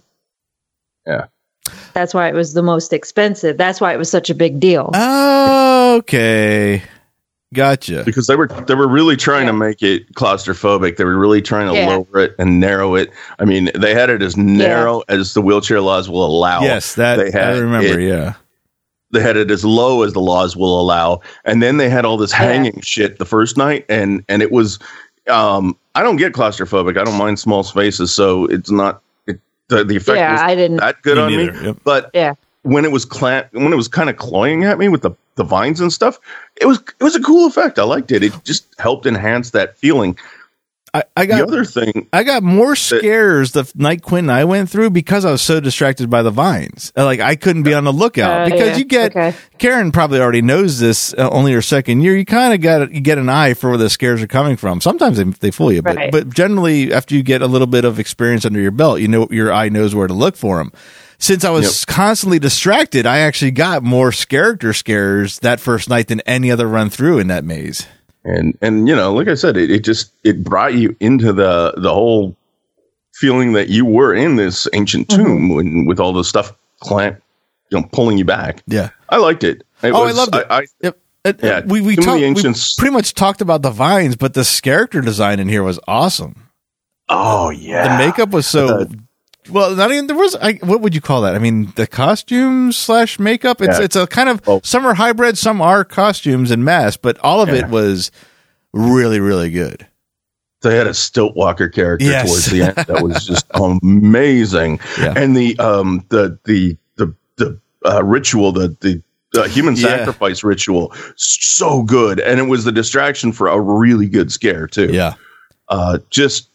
I loved this maze a ton. And it ranked fairly high for me. Me too. Yep. And there was like a nice little surprise at the end with the I don't even know what it was supposed to, the lizard gator beast that I think I don't know, but I think it's a repurposed werewolf from American Werewolf in London last year because it kind of moved the same. See, I don't remember any of this from really house. For some reason, this house just does not. I can't remember hardly. I remember the vines. I remember it feeling somewhat enclosed, but it did not stick in my memory. Yeah, no. Do you like those types of movies, like the Indiana Jones sort of stuff, and I do. Mummy and that stuff? Oh, okay. Yeah, I was just wondering because that was the reason I liked this maze so much, was that it was you're actually walking through something like that. Yeah, and it wasn't a matter of disinterest. It just for some reason did not stick with me. Oh, no. Okay, cool. Well, interesting. At least there was one weird thing for me in this is that the first night when Quentin and I went, that first room that you went through, you could go left or right, but as Mike said in an interview, one person goes and the rest of the line tends to go the rest of the night. Well, Quentin and I went, not Quentin and I, but the line went left, so that's the way we went through. That's the side they roped off the rest of the event, and I don't know why, but ever since they roped that off, that room never felt right to me. Because I had experienced it the first way a different way. I know it's weird, but supposed to be going left. Yeah, I know that sounds weird, but it never. That room never felt right after that. Interesting. Very strange. It's it's one of those things where I can see exactly how that Congo mentality just keeps. Once one person is picked away, the Congo mentality just everybody just go. You're not even looking for another way out. You're probably just thinking that's a character alley, right? Right. And Yep. But I don't know. I really, really enjoyed this one. That one I hit almost every time as well. In fact, the only time I didn't was, I think, the last night, just because I was running out of time by the time I got over there after I met my other set of friends, because I was determined to see the last Bill and Ted. So, but I went to that as often as I could and loved it. So from there, we went to, and this is literally the one that started off for 26. It was the first house revealed for 2016, Texas Chainsaw Massacre. Yeah. Oh man. And I know at least Karen did not get to me the most awesome scene. Yep. And I didn't even realize how this was done until they told us in the Unmasking the Horror Tour. But yeah, Texas Chainsaw Massacre, there was nothing that we expected or wanted that didn't get hit in this episode or in this maze. Mm-hmm. This was, I said it in the instant reaction, and I hold this review. It is the most well translated, licensed house in Halloween Horror Nights yet, I think, in my opinion. Yeah. I know some people really hate this house, which astounds me. Really? Yes. It has been on a lot of hype versus ending ranking list. It's been towards the bottom and on the bottom of some, which is really surprising to me. Wow. There was enough Leatherface. There was enough of the rest of the family. There was just the chainsaws just resonated through the entire building as you were going through the sprung tent, as you were going through it. Every scene I wanted to see was in there. Every gory detail was in there. Just and the exit, they had not one, not two, but three characters after the exit that would just scare the fuck out of you. And man, that's why I made Karen go through first, because I knew it was coming. And she comes out, and the first character pops up into the guys in front of her and scares the crap out of them. And she's laughing at them. I'm laughing, and I asked at him. And then all of a sudden, the next character is just bam on Karen and Kevin, and I was just laughing. That was the moment that I almost peed myself. I was just that was just brilliant, because I looked at her and I saw her laughing, and I knew exactly what was going to happen. I'm like, this is going to be good. So that house, even without the chainsaws and the characters in it, when we went in it for the Unmasking the Horror tour, the house itself was decorated so well that it was creepy even in the daytime. Yeah, they really, really good job of taking the source material and adapting it and making that feel just as creepy as that redneck house would feel. Yep. And I have so many stories around this house. Now, it is the house I saw most, but only by one. So it's not actually, you know what? It's actually tied with Ghost Town. So it's not solely the one I went through most. But first was the let me save that to last because it leads up to the story. First, it was I was on the verge of getting into 100 mazes through the event. I went, I think, 15 nights, not counting the media party, and I didn't count the media party on the amount of mazes I went through. So I did 100. I actually did 106 in the end. Which I think everybody listening knows I had the Ultimate Pass, which doesn't sound like a lot because I would have went every night, but I didn't go every night. I got the Ultimate Pass, so I'd have the freedom to go any night. I mean, apart from this show, we did a lot in October, and I had my hands in about 80% of it. So I actually feel fortunate enough to have gone that many times and did 100 houses. This was my 100th house. When I saw I had done 99, I was like, Texas is my 100, period. End of discussion. Yeah. Another thing I saw was the last night of the last weekend, which we know that the creative team picks and chooses roles to be in. There was a 4'9" Leatherface. I swear she couldn't have been higher than 4, or maybe him. 4'9" Leatherface. It had to be one of the creative team. I love that. It had to be. That is so cool. Like that is just like awesome. Running across something like that would be just a giggle. Yep. Right. It's like, that's freaking great. 4'9" is probably an exaggeration, but when you're waiting to see one that's taller, I'm just over 6 feet. I'm bordering at 6'1", and they're all taller than me. When I'm looking up and all of a sudden it's like there's nothing there and I look down, that's why the exaggeration comes in. Yeah, that's awesome. So, and then the last story was, this is great, and it's unfortunate. I got to set it up because Karen doesn't know. They did have the steel door slam, but Karen didn't see it because it must have just happened. Yeah. So, to set the scene, the door opens, a guy comes out screaming, Leatherface hits him in the head with a hammer, and then slams the steel door. When I went in one night, a tech had come right in front of me. I'm like, I didn't even think anything of it because I know techs always come in and out of there. Well, when we turn the corner to where that door is, there's a Leatherface standing there, and he's like he's closing he's opening it and like pulling it closed. It's only closing like a third of the way, and he's doing that, and it's like that's what the tech was there for. The door was stuck, but he looked like the saddest Leatherface, like open, close, open, close. It won't close. I had to look at his face. You know, there's a mask. He's like, my door won't close. It was the saddest looking Leatherface you've ever seen in your life.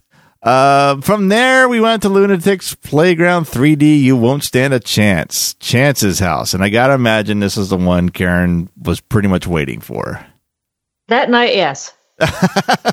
I honestly, I was a little disappointed. I loved that it was 3D. The 3D was great. It always is.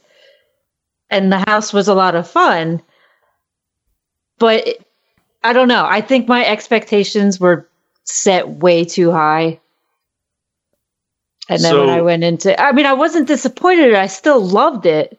I thought it was great. And I don't know. One of the things that the time that we went to see it that I didn't like is that they had toned down the 3D gore a lot. Okay.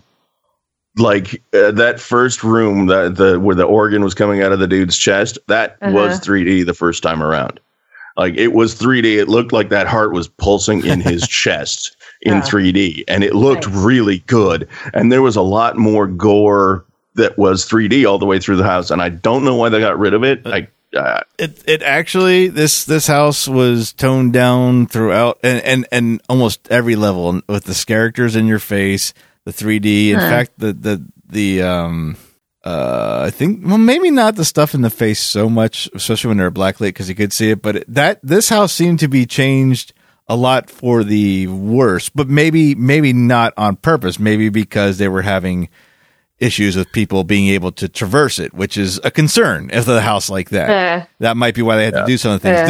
This one, the changes made over the entire event were all. Worse sounds bad, but it's like it detracted from the house more each time. I mean, it's a 3D house. You got to go into it like either you like a 3D house or you don't. Chroma Death 3D is very unique. You either like it or you don't like it. I like it. I really look at the patterns and everything and the way they do their blues and reds specifically to see what they're trying to do. So for a lot of people, the scale's already set. They're not going to like it. I think even though there's chance, a lot of places in this house, it still didn't feel like her house, save for a few rooms. Didn't feel twisted enough. Yes, exactly. To be a chance house. Like there was, like, whether it be a level of torture or psychosis or whatever, it just was not quite high enough. It was just missing that feeling of being in her head. And I think that the original walkthrough that we had gave you a lot more of that because the effects were there and because all of that stuff was really in your face. I honestly was very disappointed when we walked through it with you because you did not get the same experience that we did the first night. One thing that was there for sure the night we went, and I saw it only a few more times in the early weeks and then never in the end. Karen, you'll remember this. Remember the German room in Run? The guy that had the electric probe that he'd run across the wall and sparklers fly? There was one of those in one of the rooms. Yep. I don't think you saw it. I think it was probably completely gone by the time we saw it. And that was really cool because the sparks are orange and yellow. They're in the red spectrum. So they felt a lot closer than they really were, which again might have been a problem for some people that, aren't as used to how the effect is, and they might have stopped doing that. That was unfortunate because I thought that was a really unique use of that device. I would just wish people that didn't like 3D would stop going into 3D mazes. Exactly right. Yeah, you're just going in to complain. If you don't like 3D, then just don't go in. If you're gonna complain about it, just don't go in. Yep. There was a lot I liked about it, but the fact that it was supposed to be Chance's house kind of, I don't want to say negates it. Is it's always in my head as I'm looking at the stuff I even like. It did not end up very high on my list. Yeah. One cool thing I did notice, like in the very last weekend, that paper doll room with the dotted lines everywhere. I noticed a pair of scissors, like following the dotted lines, and they were the caretaker shears. Nice. That was pretty neat. That when I discovered that, I was like, oh, that's cool. I'm glad I saw that before this was all ended. So yeah, not a whole lot to say about Lunatic's Playground. I mean, it's 3D house. I enjoy the 3D houses, but they are a gimmick house. Yeah. You have it's a different level of creativity, but it's a limited level of creativity. Yep. Yeah. A restrained, I should say. Limited is maybe a little too strict. It's a little restrained. So, but I mean, I think I might have liked it better than. Well, I like some of it better than Asylum. That's the thing. I can pick bits and pieces from every 3D house that I liked better than others. So there's always something in there I like. Yeah, no, this one did not hold up to Asylum. Really? You don't think so? Okay. Not for me. It didn't hold up. In between, it's hard to. In between is like the gold standard because that one told a story a lot differently than any other one we've seen since then. But I'm not going to. Yeah, I mean, I was almost saying it was better than Asylum, but I don't think it's better. I think, like I said, I could pick and choose things I like and don't like in both. So I think that led us to Krampus. It did lead us to Krampus. This is, you know what? Let me just tell my best story because it has to do with the entrance and it won't sidetrack us. There's a couple in front of me that I didn't notice at all. They were just there. Wasn't paying attention to anything they said. We get inside the building and if you've been to it, you go inside the building before you see the facade. Inside the building is that the warning standee, people with heart conditions, yada, yada, yada. The guy goes, pregnant. He looks at her and goes, "You're pregnant, are you?" And she goes, "We'll talk about it later." And the look on his face oh my God. was awesome. So this woman was either the funniest woman in Florida or it's oh shit for that guy. I don't know. Either way, I was laughing at that guy. Either she, like I said, pulled the best prank ever or I saw the most uncomfortable moment in that man's life. That's awesome. That is great. Yep. Very cool. Yep. So, but then from there, now we go into Krampus. This phase it was so much fun. Yep. So many good scenes from the movie. Yeah. And for me, the second time I went through it, there was these two girls behind me. I think one of them might have been 13, maybe 15. The other 15, maybe 16. I don't know, but they were perfect targets, shall we say? They were getting scared by every little freaking thing, and just, oh my God, it was hilarious. They were pushing up against me the whole time, just like pushing, trying to get me to go faster. And then, I'd see a character that had just gotten Karen or something like that in front of me, and I'd slow down. And when he'd get them, I would stop and not let them go any further and just like keep tormenting them. That's awesome. So much fun. By the time we got out, they were done. I had in our instant reaction, and in my blog review, I did call this the Fun House because this was fun. Especially if you know the movie. The elves, they were the main characters. They were great. The appearances of Krampus here and there were great. I did notice one thing the very last night. I can't believe I didn't notice this. Is that the first time you see Krampus inside, the first time you see him, he's on top of the neighbor's house, I think. But then you go inside and you see him. I never noticed this. His left horn is too tall for the room. So like the last 2 inches of it is like bent at 90 degrees and just pressed against the ceiling. That was actually really funny. I can't believe I didn't notice that.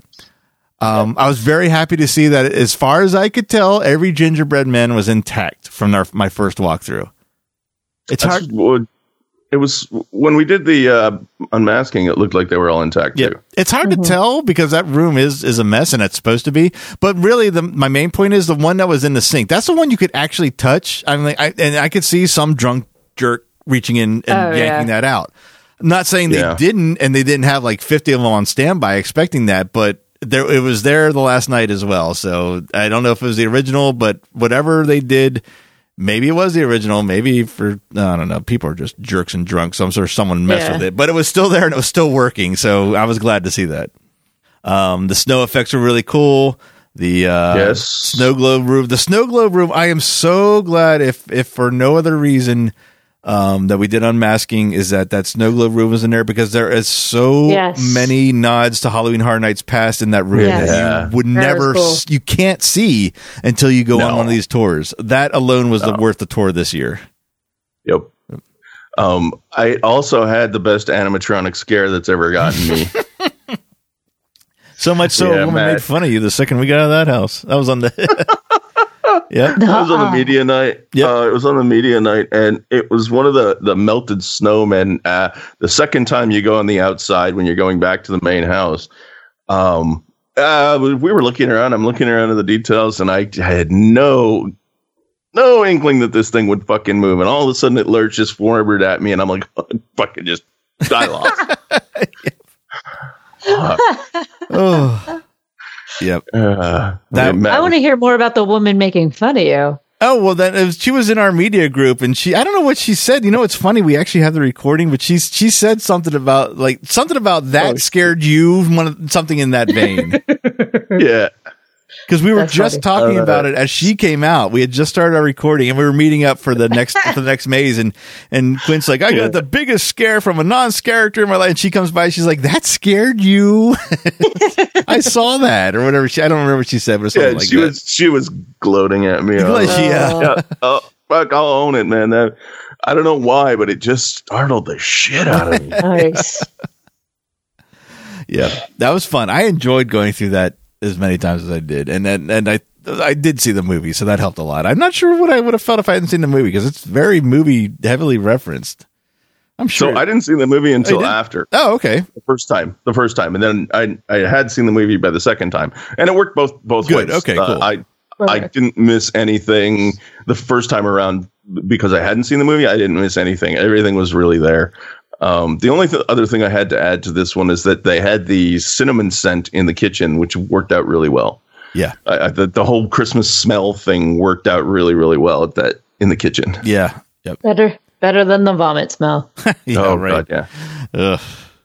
What is like the ironic part about the vomit smell is it's like, oh, this isn't the first night Quinn and I went through. I was like, oh, this isn't as bad as I remember their vomit smell. But then when you get nothing but vomit smell from being to end, it's like, oh, get me out. Oh my God. Yeah. Enough. Which is funny because you guys, I didn't notice it the first time we went through at all.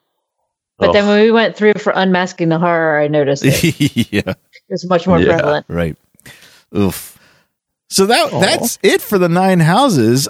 We did do Ghost Town again one more time because we had the time, and we hadn't used. I didn't mention we didn't use our fast pass because it was like a 5-minute wait. So we went ahead and used our express pass on Ghost Town. That was actually by Karen's choice. So I was like really happy that she picked Ghost Town to go through again. Yeah, I really enjoyed Ghost Town. But I didn't know what order we did them in. We of course did all the scare zones together. So we need to talk about those. Do we want to go through ratings of mazes first, or do we want to do all the ratings? You know what? Let's do that. And we'll jump on to the scare zone. So I guess we'll do it roundtable style. Number 9, I'll start. I said it before earlier tonight. Can't believe I said it, and I'll probably say it next year. I am Walking Deaded out. Walking Dead is number 9 for me. Karen? Yeah, Walking Dead is also number 9 for me. So Exorcist is number 9 for me. And I just really, I thought that was a miss for me, and it's the way it is. And sorry. I will lead number 8 off with saying The Walking Dead is my number 8. And I was going to say, I can't fault you for your number 9 because my number 8 is Exorcist. Yeah, that is my number 8 also. Okay, well then why don't you go ahead with number 7, Karen? Number 7 for me was Tomb of the Ancient. Ooh, and that's only because I don't remember it. It didn't stick with me. It's not that I didn't like it. It's this. I get it. It's that I can't remember it. Yep. So that's where it fell. Lunatics in 3D. Yep, is number 7 for me. I'm with Quint, number 7, and I was like really like clenching my jaw writing that because like Karen is going to fucking kill me. But then when she said her review of the house, I'm like, oh, okay, I think I might survive this. Yes. Yeah. Lunatics is number 7. This is where it gets hard. Real hard. Yeah. Really hard. This is number 6, but by no means, I mean, everything I'm about to list on here would be a number 1 at any year before 25, basically. So with that preface, I will say number 6 for me was Krampus. That's interesting. Okay. How about you, Karen? Number 6 for me was Halloween 2. Ooh. Well, number 6 for me was American Horror Story. Only, I think, because I don't know the source material. Yes, then I can understand that completely. Yep. Yeah. Which I will lead off number 5 saying I agree with Karen. Halloween 2 was my number 5. Even though it did have my favorite effect of the entire event, it there's other good stuff, I guess. It's not a knock on Halloween 2. It really isn't. It's just that there's better stuff. Yep. And I'm with you there. Halloween comes in at number 5 for me as well. And again, it's not because it's bad. It's because there's so much more to talk about after this for me.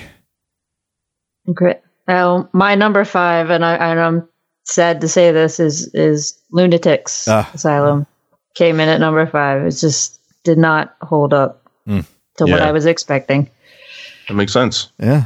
So then, and maybe if I had seen it that first night, it might land higher because that sounds like much more of what I was expecting to see. It may have made a difference. It may have. Yeah. So then, what's your number 4? My number 4 is Krampus. Okay. I'm with you on Krampus for number 4.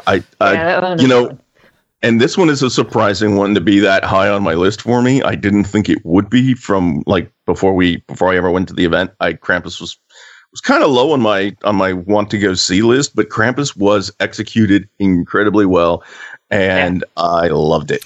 Yeah, I can't argue. I mean, again, like before I said Krampus was 6, I had to give that preface because they're all so good here. And then my number 4 just surprised the shit out of me that it's my number 4 because I thought it would have been higher, but the other 3 above this are just that much better for me that I put Tomb of the Ancients at number 4. Interesting. Okay. So that leads right into my number 3, which is Tomb of the Ancients. Okay. I mean, I think I know why Tomb of the Ancients was 4 versus 3, and that has everything to do with you knowing American Horror Story and me not. Right.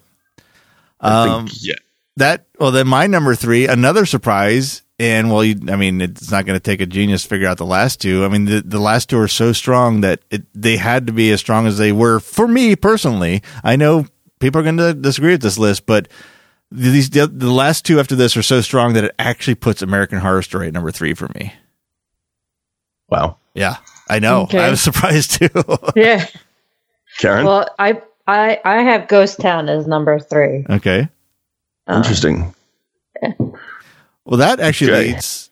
Let me take the lead on that then, because what I would have thought the first 2-3 weeks of this opening was going to be my number 1, hands down, no question. This can't possibly change. In the end, changed, and Ghost Town for me was number 2.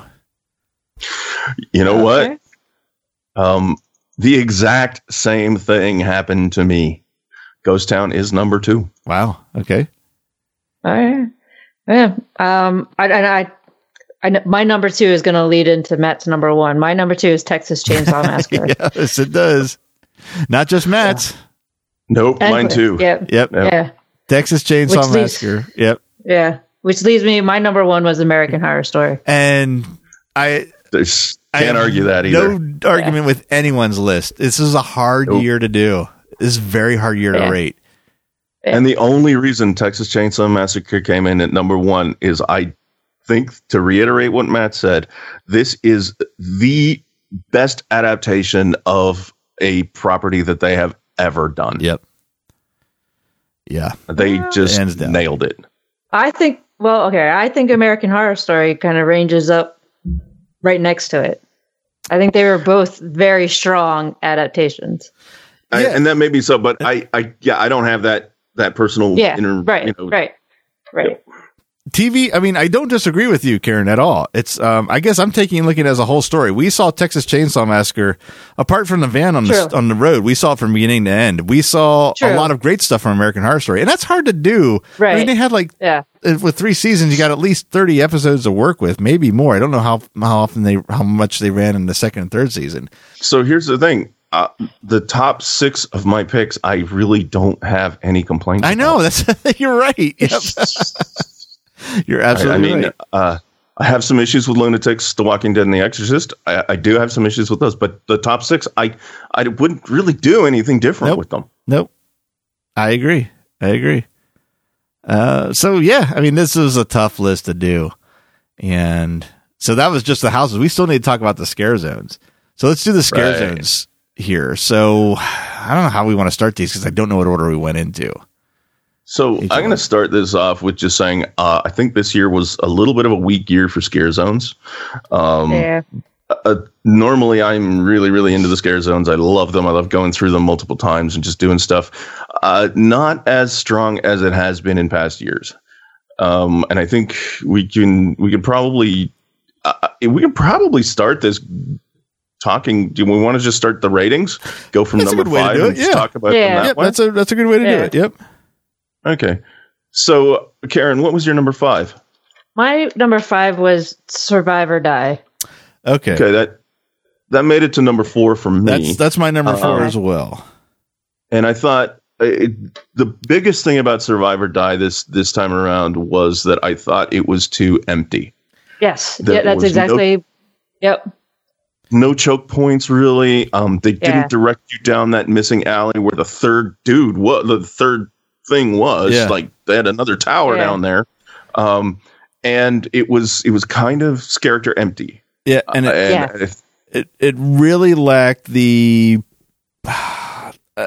extra. I don't even know what it would call, because they weren't necessarily stage shows. There were stage shows in a sense. There was the things that they had in Shady Brook. I know you're not going to do the same thing again, but I mean, they did have.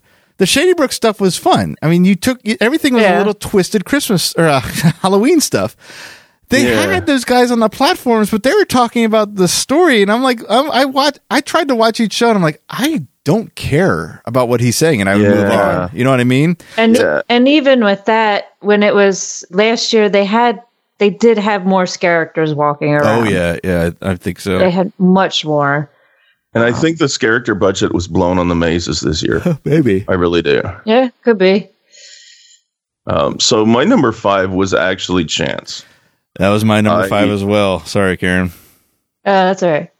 I didn't really think that there was a lot there. I thought they could have done a lot more with the other platforms than just having the thing. mannequins in them. Those 3 platforms were a huge disappointment. I really expected there to be other Chance-inspired photo ops characters. I thought that would be a real opportunity to do some really unique character designs. The stuff in there was neat, but they still could have had people in front of that stuff. That was a huge missed opportunity. The mini Chance shows that she was doing were okay. They were not a replacement for a good show. No. I did like the interaction that Karen had with Chance. It was fun. Twice. Chance was trying to make her pee her pants. That was hilarious. I'm glad that Karen got 2 opportunities with Chance. That I was happy for her for that. Yeah. I will say the funniest part of the entire night was Karen was a character was fucking with me in that scare zone at one point. And then Karen, after he left, Karen was like still mouthing off, and you missed Chance's arrival. So I pointed out Chance to you. I'm like, shut up and look. And you did like a fucking 10K in place because you were like so excited, like a little schoolgirl to see Chance. That was one of the highlights of me for that night. And we got her snorting over it. Yeah, I heard that. Yeah. I was going to let that go, but yep, you're right. Yeah.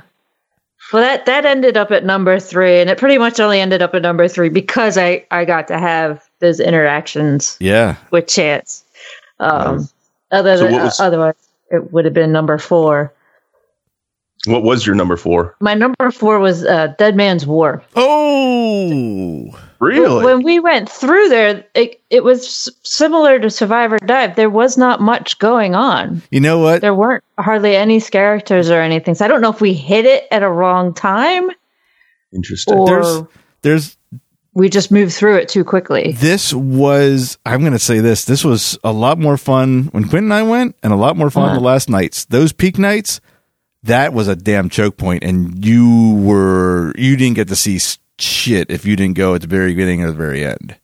Yeah, it was kind of a choke point, but I loved the visual effects in that. Yeah. It was really, really cool. The way that they simulated like the sea with the lights and then the smoke and all that stuff. That was really cool. Yeah, I didn't get any of that. Well, mine's I kind of groaned when Karen said that, but it's not far from my list. It's actually my number 3, believe it or not. Really? Yeah. Dead Man's Wharf is your number 3. I know. That's interesting. I know. Banshee is my number 3. Okay, well fits right in with mine. That's my number 2, Lair of the Banshees. That ended up as number 1 for me. Really? That's great. Really? Yeah. That's cool. Yeah. I always love Central Park. The lighting in there is amazing, and then it's another one of those things. It all depends on what you like, because people complain it's the same thing every year. Well, I mean, yes and no, but it's like it's going to be unless they cut down the trees. You know, what do you expect them to do? Yeah, I mean, what are you going to do? But I mean, no, it is a choke point every year, and it's got the smoke in every year. But they do really cool things with it every year, and they get to light it differently every year. I love that area, and I do like Banshee, but it just, for reasons that'll become apparent later, it came in at number 3. Wow. Okay. I mean, it's my number 2. I really find nothing wrong with it. My number 1, there's kind of a reason it's number 1, which we'll get to. But 2, I mean, the characters are great. The very first one we ran into, the cat, lion, tiger face or whatever, is like, would you just mind standing here for like 10 minutes so I can look at how incredible this makeup is? They always do great characters. The lighting is always fantastic. It's always one of the fun. It always gets I always get the most. I'm not a photographer, but I always get the really nice artistic picture there when we take our walk through Central Park and take a shot at the lighting. I will say last year's lighting was probably better for that shot, but that's not what the lighting is for. That's just something we stumbled on. So that's not a complaint. I don't have a complaint with Lair of Banshee. The reason my number 1 is number 1, well, we'll have an explanation behind it. So what was your number 3, Karen? My number 3 was the Chances. Right. Okay. Yeah. So number 2, which has got to be Matt's number 1. So we can talk about Dead Man's Wharf a little bit, which is my number 1. Okay. I thought Dead Man's Wharf, mostly for the costume design and for the special effects. I have an iPhone live photo of that place where I got the lightning and I've got the swirling smoke effect and all that. And that picture alone is the epitome of why Dead Man's Wharf made number 1 for me. So we know what Matt's number. What's your number 2, Karen? My number 2 is probably Matt's number 1 is the Vamp 55. Yeah, that one was a lot of fun. I will admit right now I was wrong, dead wrong about that, and that is probably why all 3 of us. Yeah, all 3 of us actually, and that's probably why it's my number 1 because it won me over instantly. And then it also drew me back. It's like, that was one I could not miss. I was like, I have to see if this particular character's out. I have to see if they're doing this again. It was exactly what we expected, but it was executed so well. Exactly, Yes. It was fun. It put the fun back in Halloween Party, and the scares were good. They had good choke points. They had places where the characters could pin you in and all that stuff. And it was what I want from scare zones, right? It was fantastic. And the makeup was killer. Yep. I got the biggest scare of the entire event when I was walking through with a beer and the principal said, "There's no alcohol in my school, sir." I'm like, oh shit. All right, that's not cool. Yeah. All right, so let's move to the shows quick. Okay, yeah, we're gonna, when we get to our year coverage, we'll do them in detail. I will say we were a little down on Bill and Ted on our instant reaction. It got a ton better when all of us went together again. That is my first note. Is it? Okay, yep. It improved a lot, and I use a lot from Matt. Yeah, right. It was the first time we went. There was a lot of misses for jokes. Some of them fell pretty flat. The choreography was good. The first time choreography was fantastic. The second time as well. The dancers are always really good. Yes. But some of the jokes just fell flat the first time. They improved those a lot as it passed. Yeah. That's good. Yeah. It was actually a lot more solid the second time around. For those that don't know, and I can't imagine many people listening to this don't know, the last show always goes off script quite a bit. In fact, it was almost a double the runtime. Well, it did have an introduction. So it took up about 10 minutes. Jason Horn came out and talked about the show and thanked everyone for another great year. But it still ran long because of the kind of off-script stuff, and that's a lot of fun. I don't have a lot to say about Bill and Ted. I mean, we'll get into it when we do the actual year coverage. Exactly, and get through the jokes, but it did improve, and I liked it. Yep. I do. I want to say this. I know last year I was kind of like, when I saw it, I was underwhelmed. I didn't find it all that entertaining or funny. But this year, going in, knowing what to expect, I found it much more entertaining. Oh, cool. I think that if you haven't seen it before, you go your first year, it may just fall flat. But once you get the idea of what the whole idea is, just a dance party and have fun and have some fun with some pop culture, it makes a lot more sense, and you can have a lot more fun with it for sure. Well, that's good. Because it is a staple, and it doesn't feel like you've done the event if you haven't gone to at least Bill and Ted. Yeah. So there was the other show too, Academy of Villains. Another one we weren't so excited about at first, and I wasn't that excited about it after. I think it's a huge miss. I don't see what everybody was raving about it. I think they should leave it out of the Halloween Horror Nights event and get back to doing things like Carnival of Carnage and Carnage Returns. I don't like it. My opinion, I'm allowed. Yes, exactly. This one grew on me. I mean, it took me a lot to go see it. In fact, it took a friend of mine involved with it to say, if you trust me, go see it on a peak night with other. Well, there was no real peak night, but go see it with the proper group of people. Like, you should see it. Like, don't stand in the back, go up in the front. I did. The energy obviously is a lot different. It grew on me. I'll say this. I could watch Shadow play for hours. That shit was was cool. That was That cool. was very cool. I agree. The shadow play they did well. It wasn't anything that they didn't do well. It wasn't that the show wasn't good. It's just not Halloween Horror Nights. It's not. Yeah, if it's not your thing, it's going to take a lot to win you over, and it just might not happen. I think in the end, I was a fan of it, but I really want to see. I'd honestly would like to see them incorporated into an Icon show. I think that would work for me better. Yeah. It did possibly. Yep. I don't know. Let me say this: they were better than Jabberwockies. Yes, that's a. You know what? And that was the thing too. I was telling someone about this. I went into that show with a chip on my shoulder because of Jabberwocky. So I know the viewing we gave it was not fair. I know that. That's why when I talked to my friend and I went back and saw it and said, okay, I can start getting into this a little better than when I walked into this. Jabberwockies really messed me up. As weird as a sentence that is to say, but it did. Yeah. And which is strange too, because people are raving about Jabberwockies at Hollywood. I mean, I think Jabberwockies are great. I just don't think they're great for 40 minutes. Or Halloween Horror Nights. Yeah, right. Anyway, I don't want to. Yeah, this is going to be an opinion divided, so we're not going to belabor on it. We will talk more about it, of what it is, when we get to our yearly coverage on it, and then there won't be much debate about it because it'll be more of a fact presentation thing. So all that's really left is 2 more categories. Okay, drinks. What do we get? Oh yeah, okay, yeah, I didn't even think of that.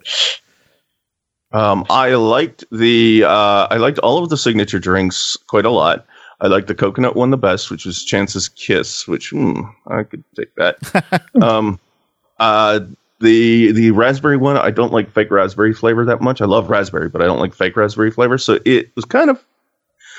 The other thing with all of them was they were too sweet. Yes, that's my number one complaint. They're too sweet. In fact, I think I think that's what made me drew me back to All Jacked Up last year, was the fact that there was cinnamon to counteract that sweetness. I mean, it's a different spice. So I liked last year's one drink better than all 3 of these, but all 3 of these were still good. I tried one of the beers. It was meh. The problem really for me with the beers is that they're going for the Oktoberfest type beers and the pumpkin beers and things like that. It was not the Oktoberfest. There was not a single Marzen. No, that's not. It's not really what I meant. But they're going for like these pumpkin spice beers, like the themed beers. But what you really need on Halloween Horror Nights is a lager or a lighter Marzen style beer that you can drink and quench your thirst with, and because you're sweating your balls off out there. It's Florida in frickin' fall. You don't want to drink a pie. No, you don't. No. And that's what the pumpkin pie went like last year. The pumpkin pie. It's not pumpkin pie. The last year pumpkin ale was like, it was actually pretty timid on the spice. So that's the first one I had. They ramped it up. They're trying to be like every other brewery that puts out a pumpkin ale, and that's fine. I mean, if that's what people were expecting, that's what's going to sell. So I didn't like it. So I was like, that's fine. I never liked pumpkin ale anyway. Last year was an anomaly. So then I go for the Clown Crew brew. Well, she pours it, and it's a freaking wheat beer. So strike 1. Okay. Yeah. Number 2, way too sweet, too much added to it. Like after these were like, there's almost as much spice as a pumpkin ale. So strike 2 and 3 right there. I had a couple to try. I thought maybe, I kept getting it at the same place. I know the keg was changed by the time I got there, but still my head said, well, maybe it was that particular place stand. Went to another stand. Same thing. I think the beers sucked this year. I'm going to flat out say it. The beers sucked. Thank God the Oktoberfest is going on, because I was set. That's all I needed. Yeah, right? Yeah. I think I would like more refreshing drinks is basically what I would like. The mixed drinks, I mean, I get what they're doing. There's a certain amount of sweetness they have to use for the mixed drinks. It's great. It's fine. I'm totally with that. But the beers especially, I think that they could just use some of the marketing names to fit Halloween, and then just sell you like a refreshing beer that you can drink through the night. Yeah. That's kind of what I need actually to get through on, especially when we go, because it actually was very tepid, the temperature the last few nights. But when we go in Hell Weeks, because that's the most fun. It's humid, nasty. You need something refreshing. You're absolutely right. So the last thing is the food, and God damn it. I did get a twisted tater. That's Yes. we got, at least I got the staple, but the hurricane blew it for us. And that's literally blew it for us. Yep. When we went, the hurricane had just come through and they had shut down and taken all the food stands away in preparation for the hurricane. And they hadn't gotten time to get them back out. And, my white whale, which is the fucking pizza with a hot dog in the crust, is still not being consumed by me. Yep. There's next year. I don't know if it makes it feel better or not, but they never put the stands back up.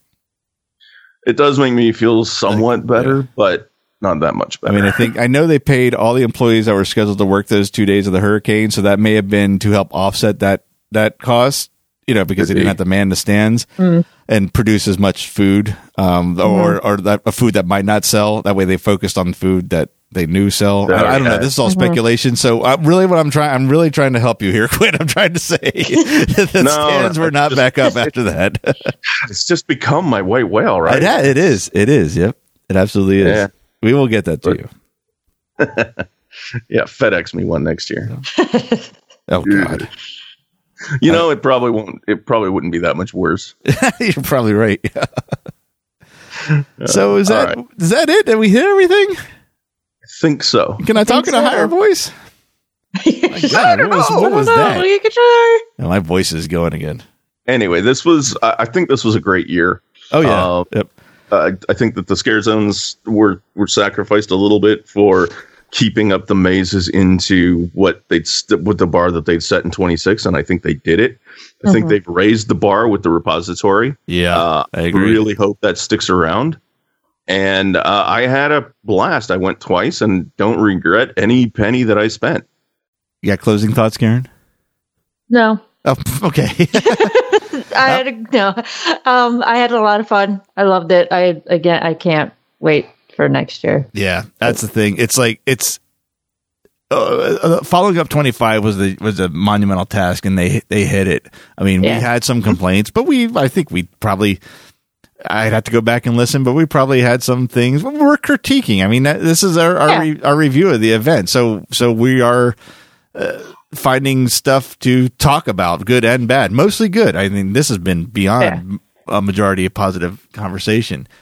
Great year, yeah. And I mean, they nailed the mazes this year. They really did. The mazes were just outstanding. It's so rare that there's that many hits in 1 year. I mean, last year was pretty close. There are a couple of clunkers that I can think of right off the top of my head. We won't talk about that. That was another year. But this year, even the ones that are on the bottom of my list, it's like they're on the bottom of my list, but they are the bottom of this year's list, which is really a completely different standard than I think we've had in a lot of years.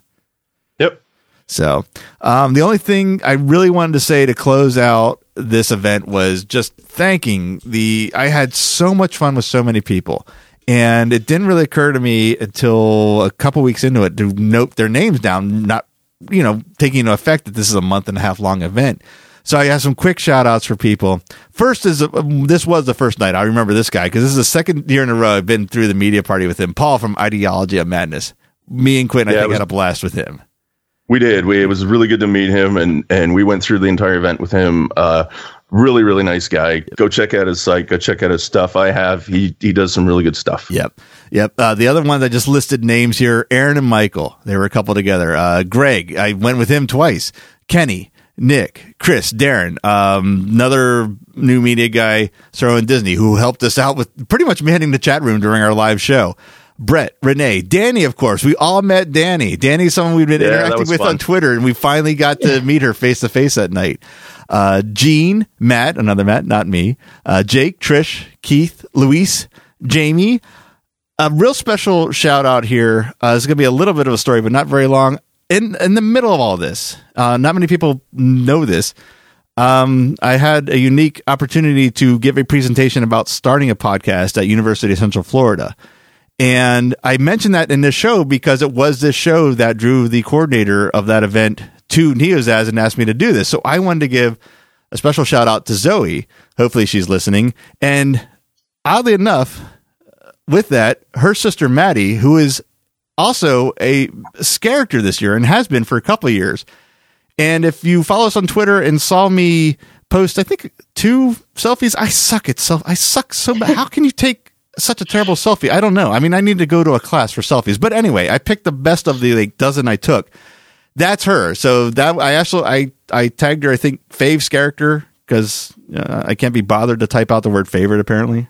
But anyway, shout out to them, because they also showed me the campus, and where I wasn't going to say this, but maybe I should, because I know for a fact some UCF students listen to this show. If you're listening to the show and you're not involved in their podcast program, you need to check it out, because you guys have seen the studio here, obviously, right? Yes. Mm-hmm. My house. Yeah. Yep. Yeah. I mean, you know how long it took me to get all the gear that's in here, right? Yeah. Yep. Imagine having the opportunity to start a podcast with pretty much the same gear I have in here right now. Yeah, that would be good. That's a pretty unique opportunity. And I don't know what kind of numbers she's getting or people interested, but she's trying to drum up interest. So if you're listening to this and you don't know about that program, check out what is it called? The Office of Student Involvement. Check them out. Their facility is awesome. I mean, they pretty much have it's another model, but it's the same board I'm using here. Another model mic, but the same quality mic. So if you're like what you're listening to right now, you can sit down and record something of that quality, which took me years to put together. I was so jealous. I was like, how are people not using this? And can I take this if you're not using it? Because I know someone that'll use it. Yeah, I'll take it. Yeah. Final shout out for the event, of course, Universal Studios themselves. Thank you to Allie, Jason, Bob, and of course Mike Aiello for the amazing opportunity we had to record on site. That was kind of an unofficial goal I set last year, and it all fell into place without really doing anything. I don't want to make it sound like we didn't work for it, but it's the work we did the past year led up to that. And that was awesome. And of course, I'd be remiss if I didn't say thank you to Quint, Karen, and Kevin for what was one of the best NEOZAZ Halloween Horror Night weekends yet, including the awesome beer that we drank the entire weekend we were here. Well, yeah. So we have to thank you for the beer and for hosting us. It was fantastic. Yep. So that is it for our 26 review. But that's not it for the show. Due to, all I can say is overwhelming support for the past 2 years for this show, including being told firsthand to my face having an off season sucks, as well as the encouragement of Universal Studios themselves, which is incredibly inspiring. We're not going to go into an off season. We're going to be continuing the show. Now, most of you, go ahead. We're going to be doing some different things, but then we will ramp up next year. We'll start doing the history again, but we've got a couple of special things planned between now and then that we're going to keep doing. Yep, I do have kind of the 2 things I know we're doing because I helped coordinate them. First, I want to put this out as kind of a teaser. I posed a task to Karen earlier this year, and that is to watch the classic Universal Studios monster movies because, I mean, in all reality, without them, we wouldn't have Halloween Horror Nights to talk about. Much to my dismay, while posing this challenge, I learned my original co-host and show co-creator Quinn hasn't seen these movies either. Nope. So that's not true. I've seen some of them. Yeah, I know, but still, by and large, you need to catch up, and we need to talk about that. And it's so easy to talk about these movies and discuss where they fit into Halloween Horror Nights of the past. It's not off subject at all. That's what I'm looking really forward to. Second thing that we came up with, and these are just the first 2 that I know we're doing. Honestly, Quint and Karen are handling the off season, so I'm really excited to see what they're doing. But the one I've had my hand in, we talked about it early in the show. We kind of try to accommodate first time Halloween Horror Nights attendees, whatever you want to call them, your people going to Halloween Horror Nights for the first time. Really just twisted that, or even just tweaked that idea just a little bit. And with meeting so many great people this year, we're going to invite some of the people we've met this year on the show to talk about the first time they went. And we're going to cover a lot more years. You've heard about Quint's year. You've experienced Karen's first year last year. You heard about mine. That's just 3 people out of 26 years. We're going to have a lot of first time people in these other years we covered. And that is going to be, I think, a lot of fun to talk about.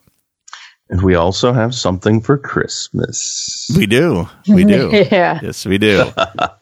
So that's what I know what we're doing. You guys have some other stuff coming up, but the point is we're not going away. You're not going to have to wait till the first 27 reveal for us to come back. We're going to keep going. We're going to probably shoot for our regular schedule of bi-weekly and just keep going. It's going to be a little different. We have a little more time to fill, but really it's everything we thought of so far really relates back to Halloween Horror Nights. So the theme of the show will continue. That's not going to change. So really actually excited about this. When we first had the idea, I was like, can I do another year-round show? And then I was like, well, look at the subject matter, look at the ideas. Actually, I'm really excited to do another year-round show.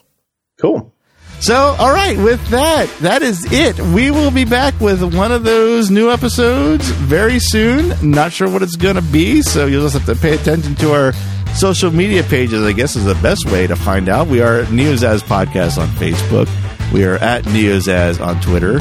And, of course, everything past and present and future can be found at our website at neozaz.com. And if you actually, you know what? I'll put that out there. If you have a suggestion for anything that you want us to talk about that we didn't just preview or haven't talked about in the past, go ahead and shoot us a message on either of those or on our contact page at neozaz.com. And we'll definitely consider it, put it in the mix. So with all that, I will say thank you for listening, and we will see you in that next episode. Thank you for listening to the Catacombs of Halloween Horror Nights podcast. The Catacombs of Halloween Horror Nights is a NEOZAZ internet entertainment production. For more great podcasts and original entertainment, visit our website at neozaz.com. The Catacombs of Halloween Horror Nights is not affiliated with nor endorsed by Universal Studios Florida. All Halloween Horror Nights properties, icons, titles, events, and related items are property, trademark, and copyright Universal Studios or their respective trademark and copyright holders. For more Halloween Horror Nights coverage, follow us on Facebook at facebook.com/NeoZaz Podcast and follow our Twitter account at NeoZaz. To help support the series and all the work we do at NeoZaz, check out our Patreon page at patreon.com/NeoZaz. Thanks for listening.